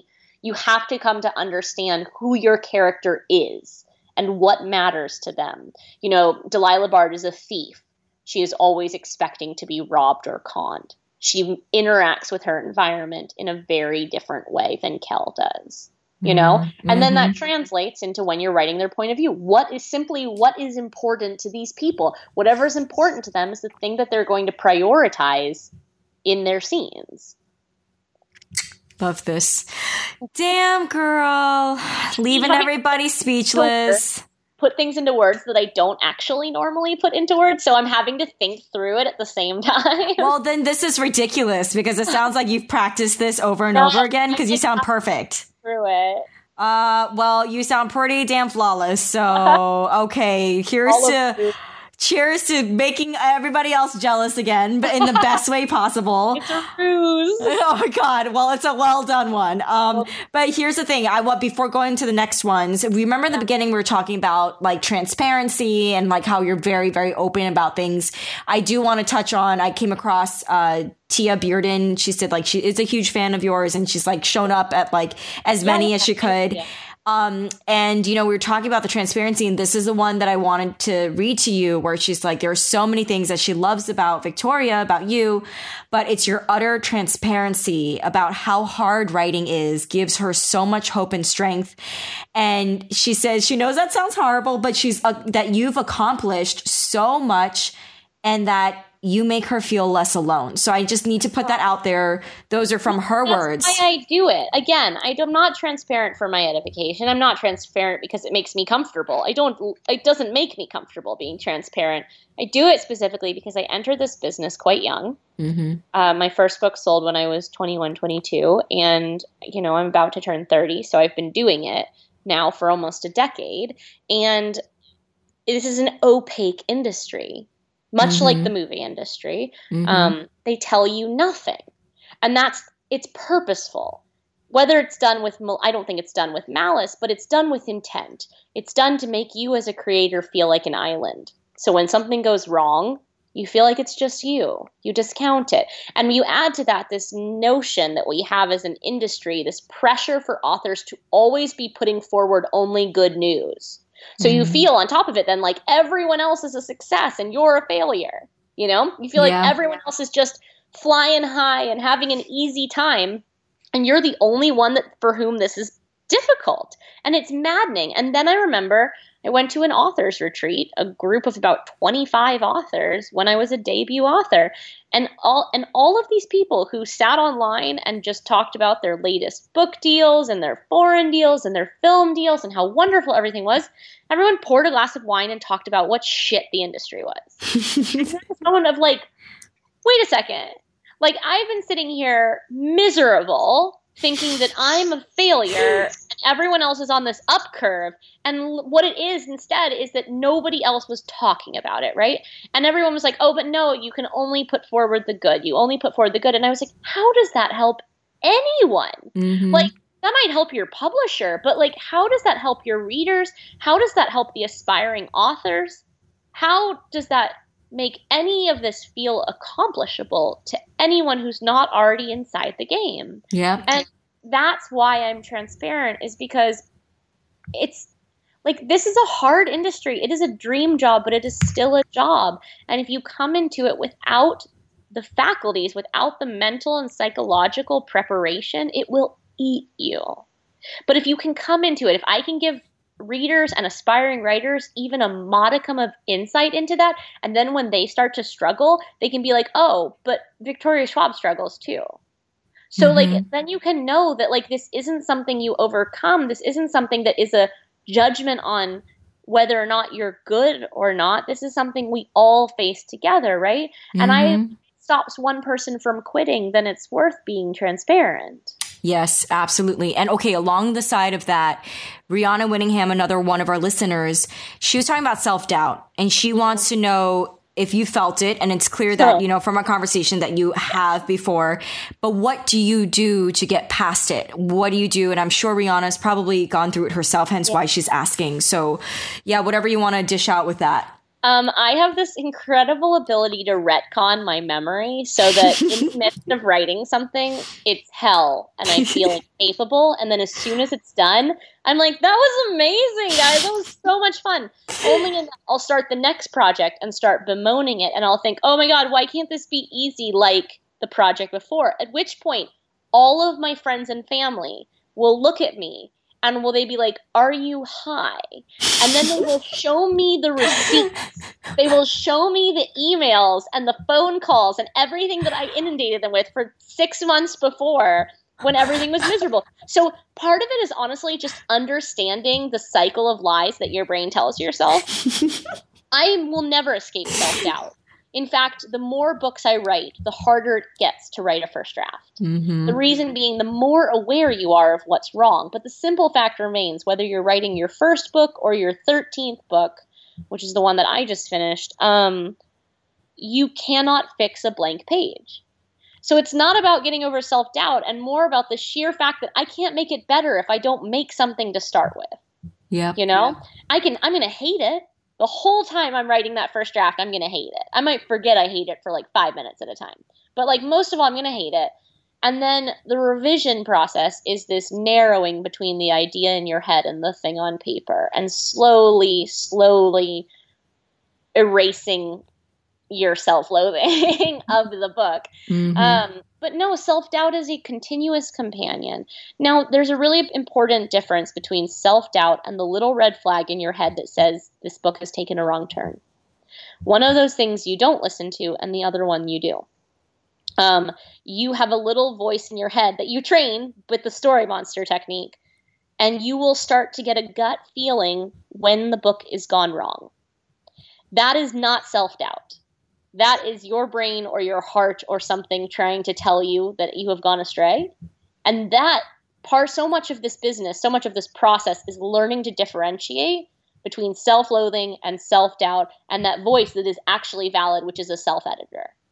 You know? And that just comes with trust. That comes with learning your process, learning your voice, learning all of these things. But self-doubt is your albatross. It is your constant companion, and you will never get rid of it. And the day that it's no longer there, you have done something wrong.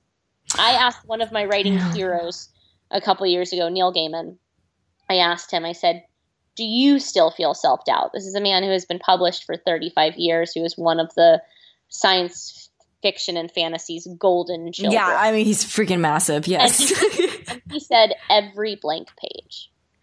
Wow. So understanding that it is part of the tribe, right? You will never stop. Like, it is a waste of time to get rid of self-doubt. What you're trying to do is drown it out with other things. But it's a voice that's going to be there the whole time. Girl, I'm going to tell you right now, you better be doing speaking engagements. I know you travel a lot for your book tours. Do you I hate public speaking so much? Wait, you don't speak at all? Well, I do at my events. My thing is, I like this kind of format with question and answer. I cannot get up in front of a crowd and just speak. That shit drives me crazy. I don't speak. Also, thing you have to understand, I had such a horrific fear of speaking. When I was 21, when I sold my first book, I had a 2-year window before it came out. And I spent that entire 2 years becoming comfortable speaking to an invisible audience. Oh. I started a YouTube channel, and that was the only way that I became comfortable doing this. Oh, shoot. Right? Girl, it sounds like you have gone through some serious media training, like with acting, like Disney. I swear to you, it sounds like you have a whole team that's like teaching you how to talk. Like for us, for this Disney film that I did, they threw my ass into media training and I was not having it. I did not like it. I was like, girl, I was just cast as a teenager, but I am not a teenager. I know I may look a little bit like a teenager, but don't come here telling me what to say. But it was so crazy. Like they tell you literally how to speak, how to remove the ums, how to flow the way you say. That's called having an English parent. You don't understand. Like I never got media training. I went to etiquette camp. Wait, what? Like etiquette camp, quotation marks, right? Was a great aunt of mine to whom I was shipped off every year for a week and rigidly trained. Oh, so, my God. Like, I was scolded for any of those intonational things. I was taught posture. I was taught manners. I am a product of an English upbringing. Oh my Lord, your parents would not be happy with me being your friend because I am hunched over the computer, talking and saying ums left and right. Oh my God. But again, it wouldn't actually matter if my father was English. I have an English mom. I have the kind of English mom who is lovely and adorable and all of 5 feet tall. But if words came out of my mouth in the wrong order, or if I used a word to excess, like one of my words to excess is obsessed. I like becoming quote unquote obsessed with things. I get such a scolding look. Like, oh my God. Vocabulary, please exercise your full vocabulary. Like it was taught to me in the way of, oh God, what's the one that angers her so much? Hold on. Because I want to immortalize this by putting it on a podcast. God, I can't even remember. It's one of those like that witch kind of issues where if you use the wrong one. Oh, it's good and well. Really? To the point where it was inundating me so much growing up. If my mom hears someone say good when they mean well, like how are you doing good, when the right answer to that is how are you doing well, she will like verbally correct. Like she will say correct the television screen. Are you serious? Or now, if I'm in an audience and someone says it, I like mutter under my breath, "Well," because like this is how I was raised. Oh my God, I love your mom. I'm hugely flattered by the fact that you would think that I had the comportment to have any form of training. Let me just say, you sound incredible. You're so well spoken. It's insane the way you deliver each answer. I'm not even trying to be nice. Especially because I'm just talking out my ass the whole time. I wish I could talk out of my ass and sound so damn smooth the whole time too, okay? Jesus, my gosh, my goodness. That is like, my mind is blown and I'm just the only thing I have to work hard on, and I've failed a little bit on this podcast, I have a sailor's vocabulary. Oh, me and too. I try so hard not to cuss I don't cuss in written form, like on Twitter. It's a policy I have. Just because, one, characters are valuable and I have a wide range audience. And it's just a rule I set for myself like 4 years ago. Like if I'm going to swear, I want it to mean something. But in something like this, in just chatting, I have the worst. Oh, I mean, I'm sure you could tell by now that I'm probably queen of cursing. Oh, so please. I'm so bad at it, and I try so hard. I mean, I grew up like apologizing to my parents, and then I would talk to them. I'd be like, "Sorry, I'm going to say this," and then I would be like, "Mother." I love you. Okay, well, I have to say sorry to your parents in advance, just in case they are listening in on this. My mom will listen to this whole thing. Oh my gosh. Mama Schwab, I am so sorry. Please forgive my mouth. Oh, no, she doesn't care about your mouth. She only cares what comes out of my mouth. Oh my gosh. But you know what? We love it here. We love it. This community loves it and we embrace it. And we think it adds to the realness of our conversations. I agree. So at least your mom knows you're doing it for a good cause. Okay. So it does count. It does. It's not for like, just for leisure. So thank you. My mom have more of a problem with me talking about being a top shelf gay than she will with the stuff that has come out of my mouth. Oh my God. I love that. But your dad won't. He's like, that's my girl right there. Raised her right. To this, don't worry. Oh my God, that's so funny. Oh my goodness. Oh my gosh. Okay, well, I had such an awesome time with that, and don't kill me. And I know we've gotten into like 2.5 hours, but we have like 2 more listener questions. That's fine. My chili at this point has like gone to ash on this show.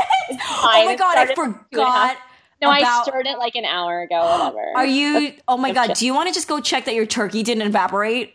Oh no, it's fine. It's on low heat. Oh my God, I feel so bad. This is why I need a gay Asian girlfriend. See, there we go. And also, you should stop taking your food out of the crock pot. My God. I know. Lessons I haven't learned. Seriously now, come on. Okay, well, you'll learn after your food burns and evaporates from this conversation. Okay, done and done. All right, so we have Vanessa Andrew. She said, "Oh my God, I love her book. So exciting." And we recently had Beth Revis on the show. And Beth mentioned in her episode about the time where she was lining up with you for J.K. Rowling. And yes, so Vanessa would love to know if you really would have dived in front of J.K. Rowling if Beth Revis was about to throw up from excitement. Absolutely not. I would have put as much distance between myself and Beth as humanly possible. You understand? She looked actually green, and I was like, Beth, don't you dare. Don't you dare take this moment from me. But no, I would not dive bomb for any vomit coming out of anyone. The security team probably would have dive bombed Beth had she done that. Oh my God. It would have been handled. But I was giving Beth such a death glare as we moved through that line because I saw her going green about the gills. Oh my God. You guys are the cutest besties. I'm not even kidding. You guys are so cute. I love you both. And I love that you're straight up and you're like, hell no, I would not have dived in. Hell no. World. I really hate vomit. It's like one of my only things that I just like I literally can't stomach it. All right. Well, I appreciate that realness. I do. And that's truthful right there. Beth. I love her. But not that much. I have limits. Okay, done and done. I think that's fair enough. You have your boundaries. You got to set it, okay? Seriously. I don't take Rowling to be like associating me with the vomit. Like I gotta preserve any chance I have at that friendship. Oh my God, yes. Oh my God, that's amazing. Okay, fair enough. I agree with you. I would probably have done the same thing that you would do. Now, Rachel would love to know. Oh, actually, no. Before we jump into Rachel, Vanessa would also like to know, do you listen to the podcast called My Favorite Murder? I just started listening to it.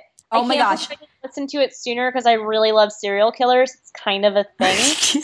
I'm assuming she knows this, which is why she asked you. With serial killers. Okay, that's awesome. I mean, I'm not like fascinated with them like I've got a like scrapbook. I'm just fascinated from a psychology perspective. Yes. Of what drives people to, like, I'm fascinated by sociopaths and psychopaths and serial killers. The Psychopath Test, if you haven't read it, is one of the most fascinating books I've ever read. Ooh, I should probably check that out. It's by Jon Ronson, and it's who did, like, So You've Been Publicly Shamed and Men Who Stare at Goats and all these things. But the Psychopath Test was eye-opening. No, I just started listening to it. I had to burn through S-Town last week. Oh, I heard S-Town. Okay, so I heard. Wait, I listened to the first episode, but I didn't get past the first episode. You got to. Okay. I know. It's like number 1 on the charts, and it's like massive. So I need to. Episode 2, and by the end of episode 2, if you're not hooked, then you don't have to. But something happens. I was hooked. I was hooked by the first one. I just felt like it was a little draggy the first episode. Yeah. But to be honest. It totally changes course. Okay, done. I will get into this. I know I was talking. My Favorite Murder, I actually need to just go to episode 2 because similarly, episode 1 was super draggy because they're basically just introducing why they're doing the show, and I'm like, I don't care about that. Get to the serial killers. Okay, done. So you haven't gone past the first one for the second episode because Vanessa wanted to know if you had a favorite murder. No. Okay, damn. Okay, I asked you too soon. It was my fault. I'm not a scrapbook fan of serial killers. I'm just morbidly I have a morbidity issue, and I'm fascinated by what makes people do horrible things. Yes, I mean, I think fair enough. We all are, right? I mean, hello. I'm also so hardcore Hanagram. Like, I am all up in the Hannibal Will Graham fandom. Oh my God, that's amazing. Do you know of, I'm assuming you obviously know of Jeffrey Dahmer then? I think that was his, I mean, he's huge. He was a whole worldwide phenomenon, and the whole country was obsessed with him and wondering what made him tick and why he was able to do what he was doing and what was the reason behind it. So it's not just you, don't worry. It's like the rest. No, there's a reason that 2 20-something girls have an entire podcast called My Favorite Murder. I mean, yes, you would think, right? I actually was really disturbed because my very first book was called The Near Witch and was just like this tiny little fairy tale set on the English moors. And then someone was like, but what about the Moor murders? And I was like, what? And I made the mistake of looking it up. And it was one of the most disturbing one of the most disturbing serial killer pairs. Moors, like Moor. in England where like children were taken and then buried out on the English moors, and what I just the was fuck? Like, No. were they buried alive or what? No, they were murdered like, first? They were like tortured and murdered first. What the fuck? Are you? There Did were they? like 5, like 10-year-old. How many of them? Like 5. What the fuck? Wait, did they find out who did this? Yeah. There was like a couple. What? It was like it was really, really dark. Hold on, I'm Googling it right now. Wait, I'm assuming it's like a married couple. They didn't have children, and they wanted children, and then this is their way. No, they took children and like tortured them and then buried, like hid the bodies. What the fucking shit? Like them like wanting children and then living out these fantasies. Like they took the children not to like keep the children. They took the children to kill the children. And it was like a really sweet couple. What? I'm always really weirdly disturbed when it's a couple. It's so weird. Oh, I heard about there was a hitchhiker situation. This was in America years ago, where there's one lady that she was pregnant, but they killed the person that picked them up as hitchhikers, and they were both in on it, and they enjoyed it. That's so disturbing. I was like, what? I don't understand that. I think it scares me because it's two people who are in love, and they're the thing that they have most in common is their thrill and love and fascination for murder.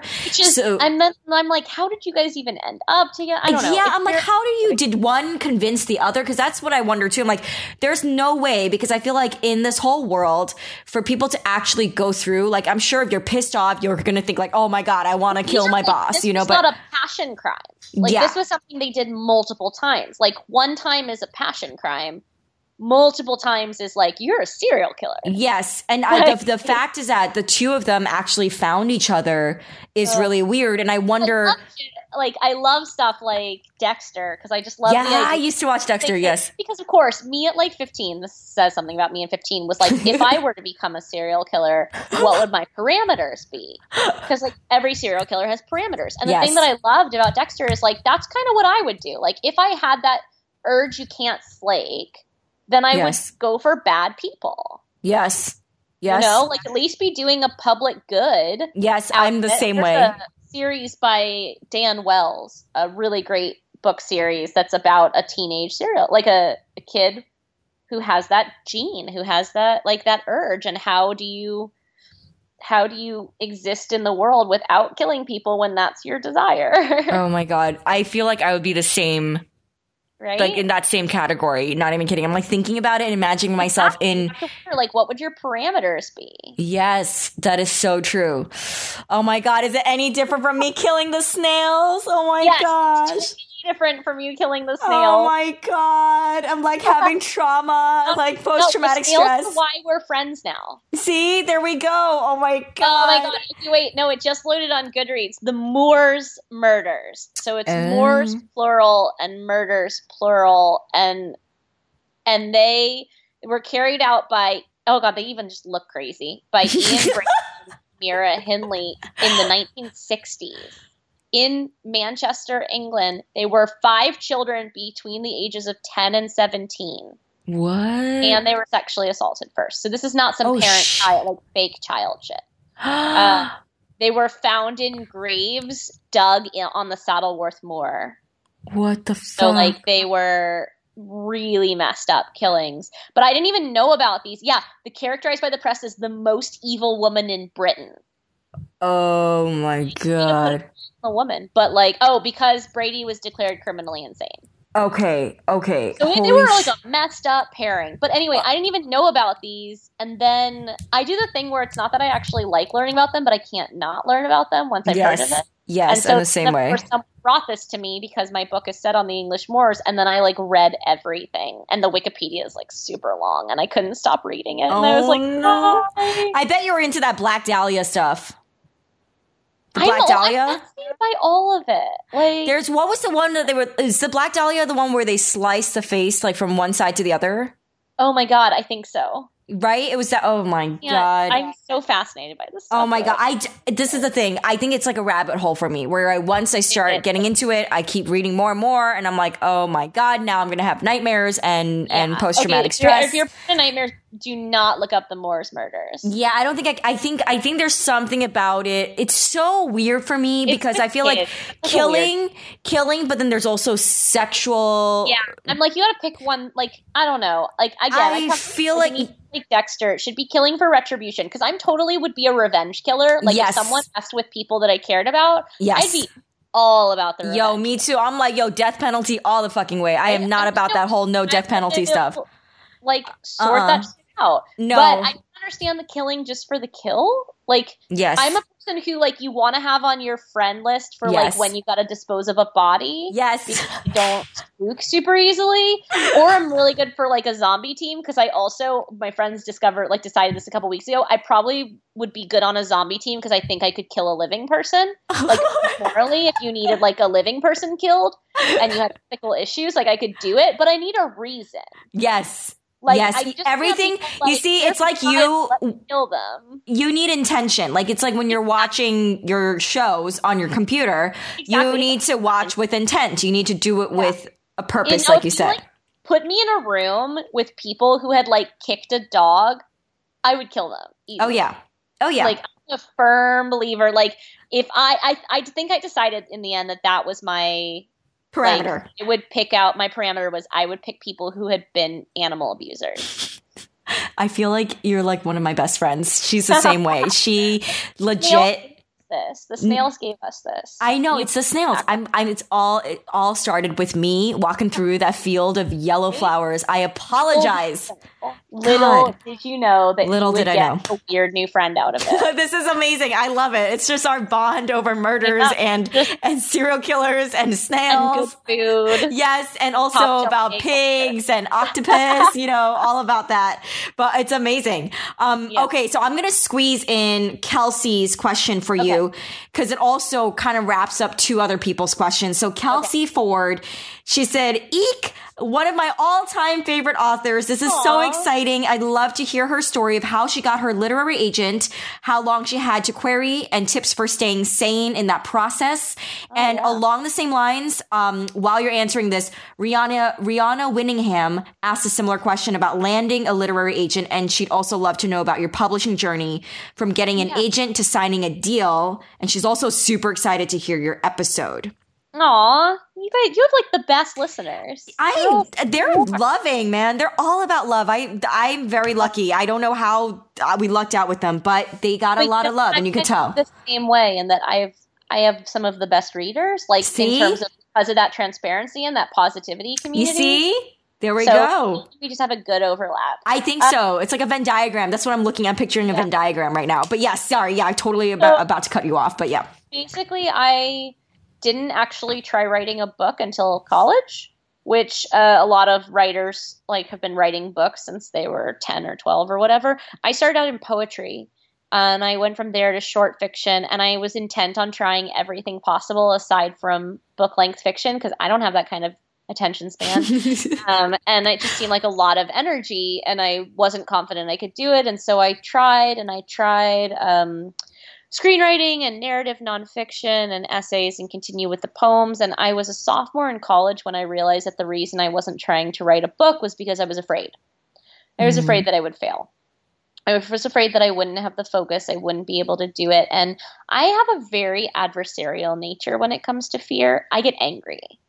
And so when I realized I had a fear of heights, I jumped out of an airplane. And when I realized I had a fear of change, I chopped off all my hair. And when I realized I had a fear of being away from home, I backpacked through Europe. And when I realized I had a fear of writing a book, I decided to sit down and write a book. And my first book, I wrote it over the course of about 6 months, and it was legitimately terrible, as every first book should be. I'm very suspicious when people's first book they claim is good, or it is good. I don't know. But I think that first book is a learning process, right? Mm-hmm. But I was a poet. And so my book was very, very bad, and it had no plot, but it did have poetry. It was quite pretty. The lyric, it had lyrical sentences anyway. Mm-hmm. And that's important because I would revise it and I would try to get an agent with it, and nobody would be interested, right? Mm-hmm. And then I entered, so this is still as a sophomore, I entered on a whim a contest on a blog called Nathan Bransford, who was a literary agent at the time, would host these contests about, so after like 6 months of revising it, I was like, this isn't going anywhere, and I shelved it. And then he had this contest up, and there was about an hour until the contest was going to end, and it was a dialogue contest. You could submit 250 words of dialogue. And it's something I'm quite confident in is my dialogue. I like dialogue, and I had this quirky as hell scene in my quirky as hell book that had no plot, but was very pretty. And I thought, what the hell? So I end up, there's already 600 entries, right? And I end up dropping in 250 words of dialogue from this book that I had written called The Shadow Mile, which was basically Alice in Wonderland if Alice in Wonderland had even less plot and was set in the land of the dead. Nice. It had cool aspects to it, but it was not a book. It was a weird little acid trip experience. And anyway, and so Nathan Bransford picked the top 3, and I was one of the top 3. And the reward for that was if you were the top 3, he would critique your query letter. Query letter being the pitch that you write, you know. Side note, when you're writing query letters, for those who are writers, sorry, I'm like laying down now as I talk, and I feel like it's making me slower and more relaxed. That's perfect. I love it. Down in my chair. When you're writing a query letter, I think the most important thing to think of is the jacket copy on a book. Never tell more than the jacket copy on a book will. You're trying to entice an agent to read it, to ask more. You do not need to talk about subplots. You need not talk about secondary characters. If you pick up a book that you like, go find a book that has good jacket copy, and you will notice it does not tell you very much. That is what you're doing. I read for an agency for a summer just out of curiosity to see how query letters were coming in from other people. And the biggest issues that I saw were people not being specific, trying to create those sweeping, and then everything goes horribly wrong statements, or telling way too much, like a summary style information. That's not what you're doing. You have 2 to 3 paragraphs to write the jacket copy, the like sellable, super intriguing copy of your book. Anyway, so I, as a top 3 contestant in this contest, he offered to look at my query letter. And I had like shelved this book at this point, but I pulled out the query letter and I sent it to him, and he was like, I'll look at the pages for this. And it was the first time I was like, oh crap, maybe I should send this to some other agents too. And I did. And this is where it gets complicated. I was very young. I was 19, and I cared more about being published than I did about how I was published. So I went with the very first agent who offered to me. She was young. She was very passionate at the time. Very talented, but I was in a hurry. And I say that it's complicated because I do not regret going with this agent, but I also, if I had had 10 years of retrospect and any form of self-control, I would have taken the time and written another book first, you know? But instead, I got my very first agent at 19, and this book went on sub, and it would get all the way up the food chain to acquisitions at 4 different publishers, and it would fail every time. For 9 months. And I was emotionally drained after it, and I stopped. I was a college student, double majoring, switching things around all the time, taking as many units as possible, and I didn't have time for it. And so I was exhausted by the fact that I kept failing. So I went back to focusing on school. And then I was a second semester senior when I realized that I was afraid again of not having written a book that sold. I didn't want to feel like a fluke. One time is a fluke. And so I decided this was a moment where I was either going to not write, and I would come back to this maybe 10, 15, 20 years later after having a career in something else, or I was going to sit down, I was going to get my shit together, and I was going to try again. And so I was by this point, I moved out of astrophysics and through 4 other programs, and I was in marketing and design because my parents were like, dear God, just graduate. And so I was in studio space like 16 hours a day. It was very intense because I had to catch up on so much of the art school work. And I decided to take it seriously. So there was a coffee shop across the street that closed at 11.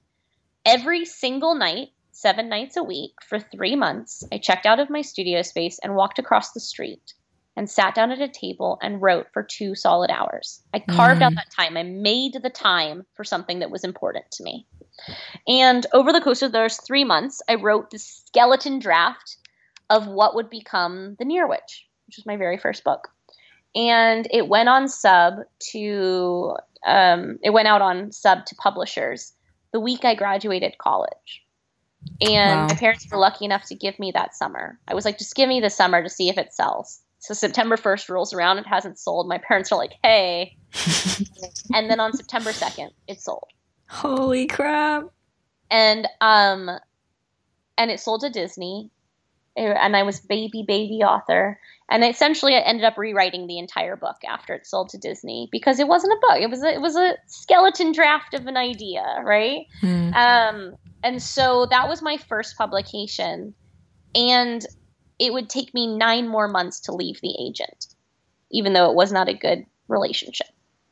I had been bonded with that agent. I was young. She was young. We were connected. We had been through a lot together. And then about almost a year later, I would fire that agent. And the same that I finally worked up the courage to fire her, from the movie industry as well. It's very, very scary. Yeah. And the same day that I fired her, I queried my 6 dream agents at this point because I'd done it wrong the first time. I wasn't about to do it wrong the second. And I did it wrong. I sent them 100 pages of a sequel to The Near Witch. Now, there is no sequel to The Near Witch. Disney decided not to publish it. But I was writing one at the time because Disney had told me to. And I sent out no sellable project for this new agent. Literally just 100 pages. And, hey, I'm being published by Disney. It's amazing that any of these agents took me seriously. But all 6 offered. Wow. And I ended up signing with Holly Root at Waxman Agency. And Holly and I have been together for just about 7 years now. Damn, long term. She sold 16 books for me in those 7 years. One of the best things that Holly did was we sat down together right after she signed and she said, let's talk about your career. Who do you want to be? Wow. Where do you want to be? This was an agent, and this is why I went with her. I wanted an agent who could take a long con vision for my life. I said, this is what I want to do. I want to be a full-time author. I'm going to make this work. And I was bored out of my mind at the time. I was a fast writer at the time, and I'm not a fast writer anymore. It turns out there's lots of distractions to being an actual author. But at the time I was a fast writer, and I had this very slow publication schedule. And Holly said, give it 3 years, and I guarantee you will never be bored again. And sure enough, within 3 years, I had 3 publishers. Jesus. And Holly had delivered on every one of her promises. The thing I love about her is she's not an over-promiser. She will never promise you something she's not absolutely confident she can deliver on. And so I don't trust people who, and I know this from LA, and you know this from LA, it's very, very popular to talk through the moon. Yeah. And then, yes means no. Mm-hmm. These different things. And I wanted a realist. Holly is brilliant, graduated college at 18. What? Yeah. Holy shit. With 2 different powerhouse agencies. I think Trident and William Morris. Oh, wait, was she a talent agent? Because William Morris is huge for actors. Or was she literary section literary side. What? And she is brilliant. And she's incredible. And like I say, we've been together for a super long time now, and I trust her with my entire career. But she was not my first agent. I did not do it right the first time. I made numerous mistakes along the way, and I was extremely impatient to be published. So you make the mistakes at one end or the other. I just made a lot of mistakes early on. Damn, that was so good. And by the way, you just totally, without even realizing it, I wasn't aware of Holly Root before. And now I'm like, I need to talk to her. I need to talk to this woman because she sounds like one of those very rare, hard to find agents who really invest in you as human beings and not just as an object or money. She invests in her authors for their entire careers. She helps them plan for their entire careers. Oh my God, I need to have her on the show. This woman sounds like she cares about people. Yeah. She really does. She's West Coast. She is? She's LA. Oh my God. Okay. You just literally just pitched your agent to be on the show. And I'm like, I'm going to go after this woman. She'll be like, damn it, Victoria. She's like, woman, I ain't got no time. I don't want to be talking on no show. And they're like, I want to be another Victoria. And she's like, I literally do not have time for more than one Victoria show. Oh my God. I love her work so, bless her. Like the fact that she puts up with me. I make this agent work so because I'm constantly, I believe in having 10 irons in the fire because 9 of them will fail, but I want to have one succeed. I love that. And like, bless her for never telling me no. She challenges me and she pushes back, but she's an agent who puts the author's career over the money. She puts the author's career over the now. She's just incredible. Holy shit. Dude, she sounds like a diamond. She's a diamond. I don't think I've ever... a unicorn. Yeah, she's a legit shiny unicorn made out of diamonds. I have never heard of somebody talk about their agent that way, and I just fell in love with her, and I feel like she needs to... I'm not someone who just looks at, like, I don't look at anything these days with rose-colored glasses. I can't afford to. Yeah. But, like, this is... Like, I am a very, very firm believer in this agent. You both are perfect representations of our values here on the podcast and what our show is about. And like literally just everything that you've talked about, how you talk about what you talk about, your transparency, and then how you also talk about your agent is just truly it completely aligns with what this show is about. Like, I'm not even kidding. Not even kidding. So thank you for that. You are so amazing.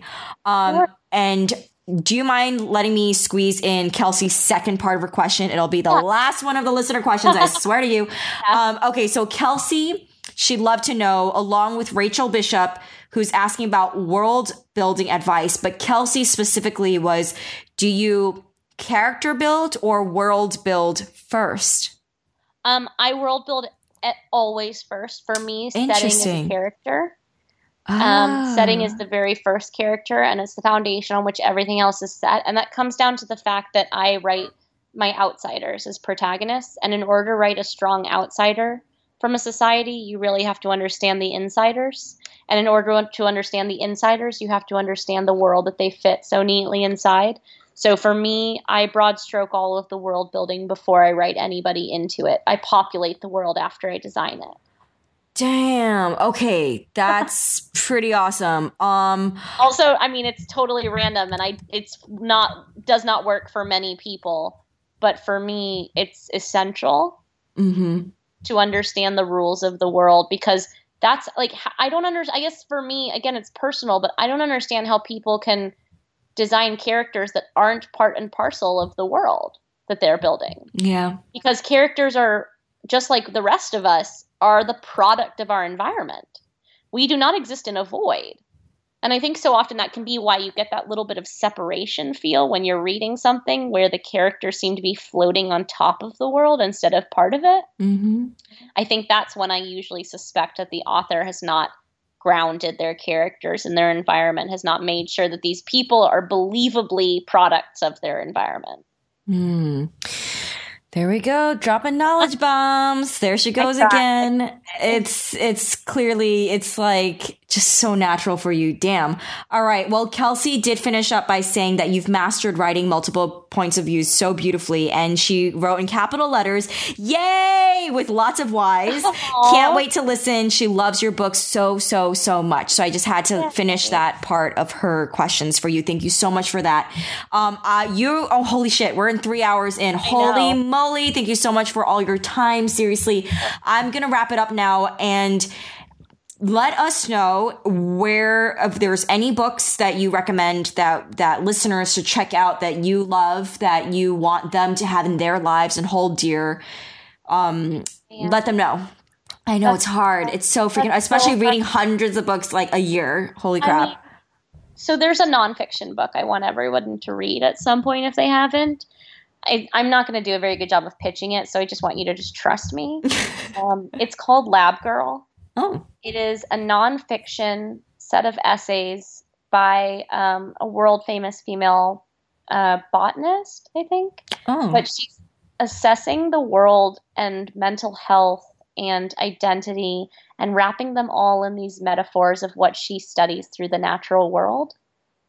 And like through trees, and this idea that trees, every seed for many trees can last up to 2,000 years and only gets to sprout once, and like it has to choose when it does that, and this notion of safety and doubt and challenge. And it's just like the most beautiful, I don't know, I read it last year and it became the most impactful book I read all year, and I cannot fully articulate why, so I've just been asking people to trust me.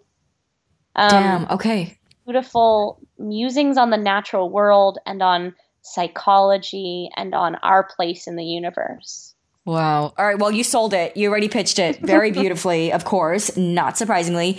We're going to pick up that book for sure. We're going to list that also in your show notes page so that people can look for it. And let us know, final question, where can we find you on social media to say hi and thank you for an incredible 3 hours?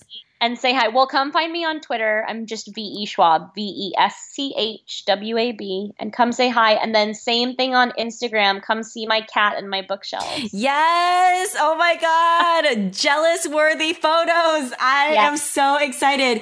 Holy crap. Victoria, thank you so much. Seriously. That was an awesome over 3 hours. Yeah. And girl, I'm so worried about your chili. You need to check on your turkey. Fine. It'll be fine. Also, I'm just so glad I made a new friend. I know. I feel the same. Seriously, I genuinely mean, I meant every word that I said. I really feel like... lightly. Me too. I really feel like we just like completely reconnected from another life. And again, like family or something. It's crazy, right? It's so weird. It's so, in a beautiful way. It's a beautifully weird... Like, the life has only given me that a handful of times, and so I've learned to just be incredibly appreciative of it. Thank you for that. Girl, you gonna make me cry now. I gotta lift up my glasses and wipe away my tears. Thanks a lot. Jeez. Well, look, man. I'm gonna go eat chili. Go eat chili.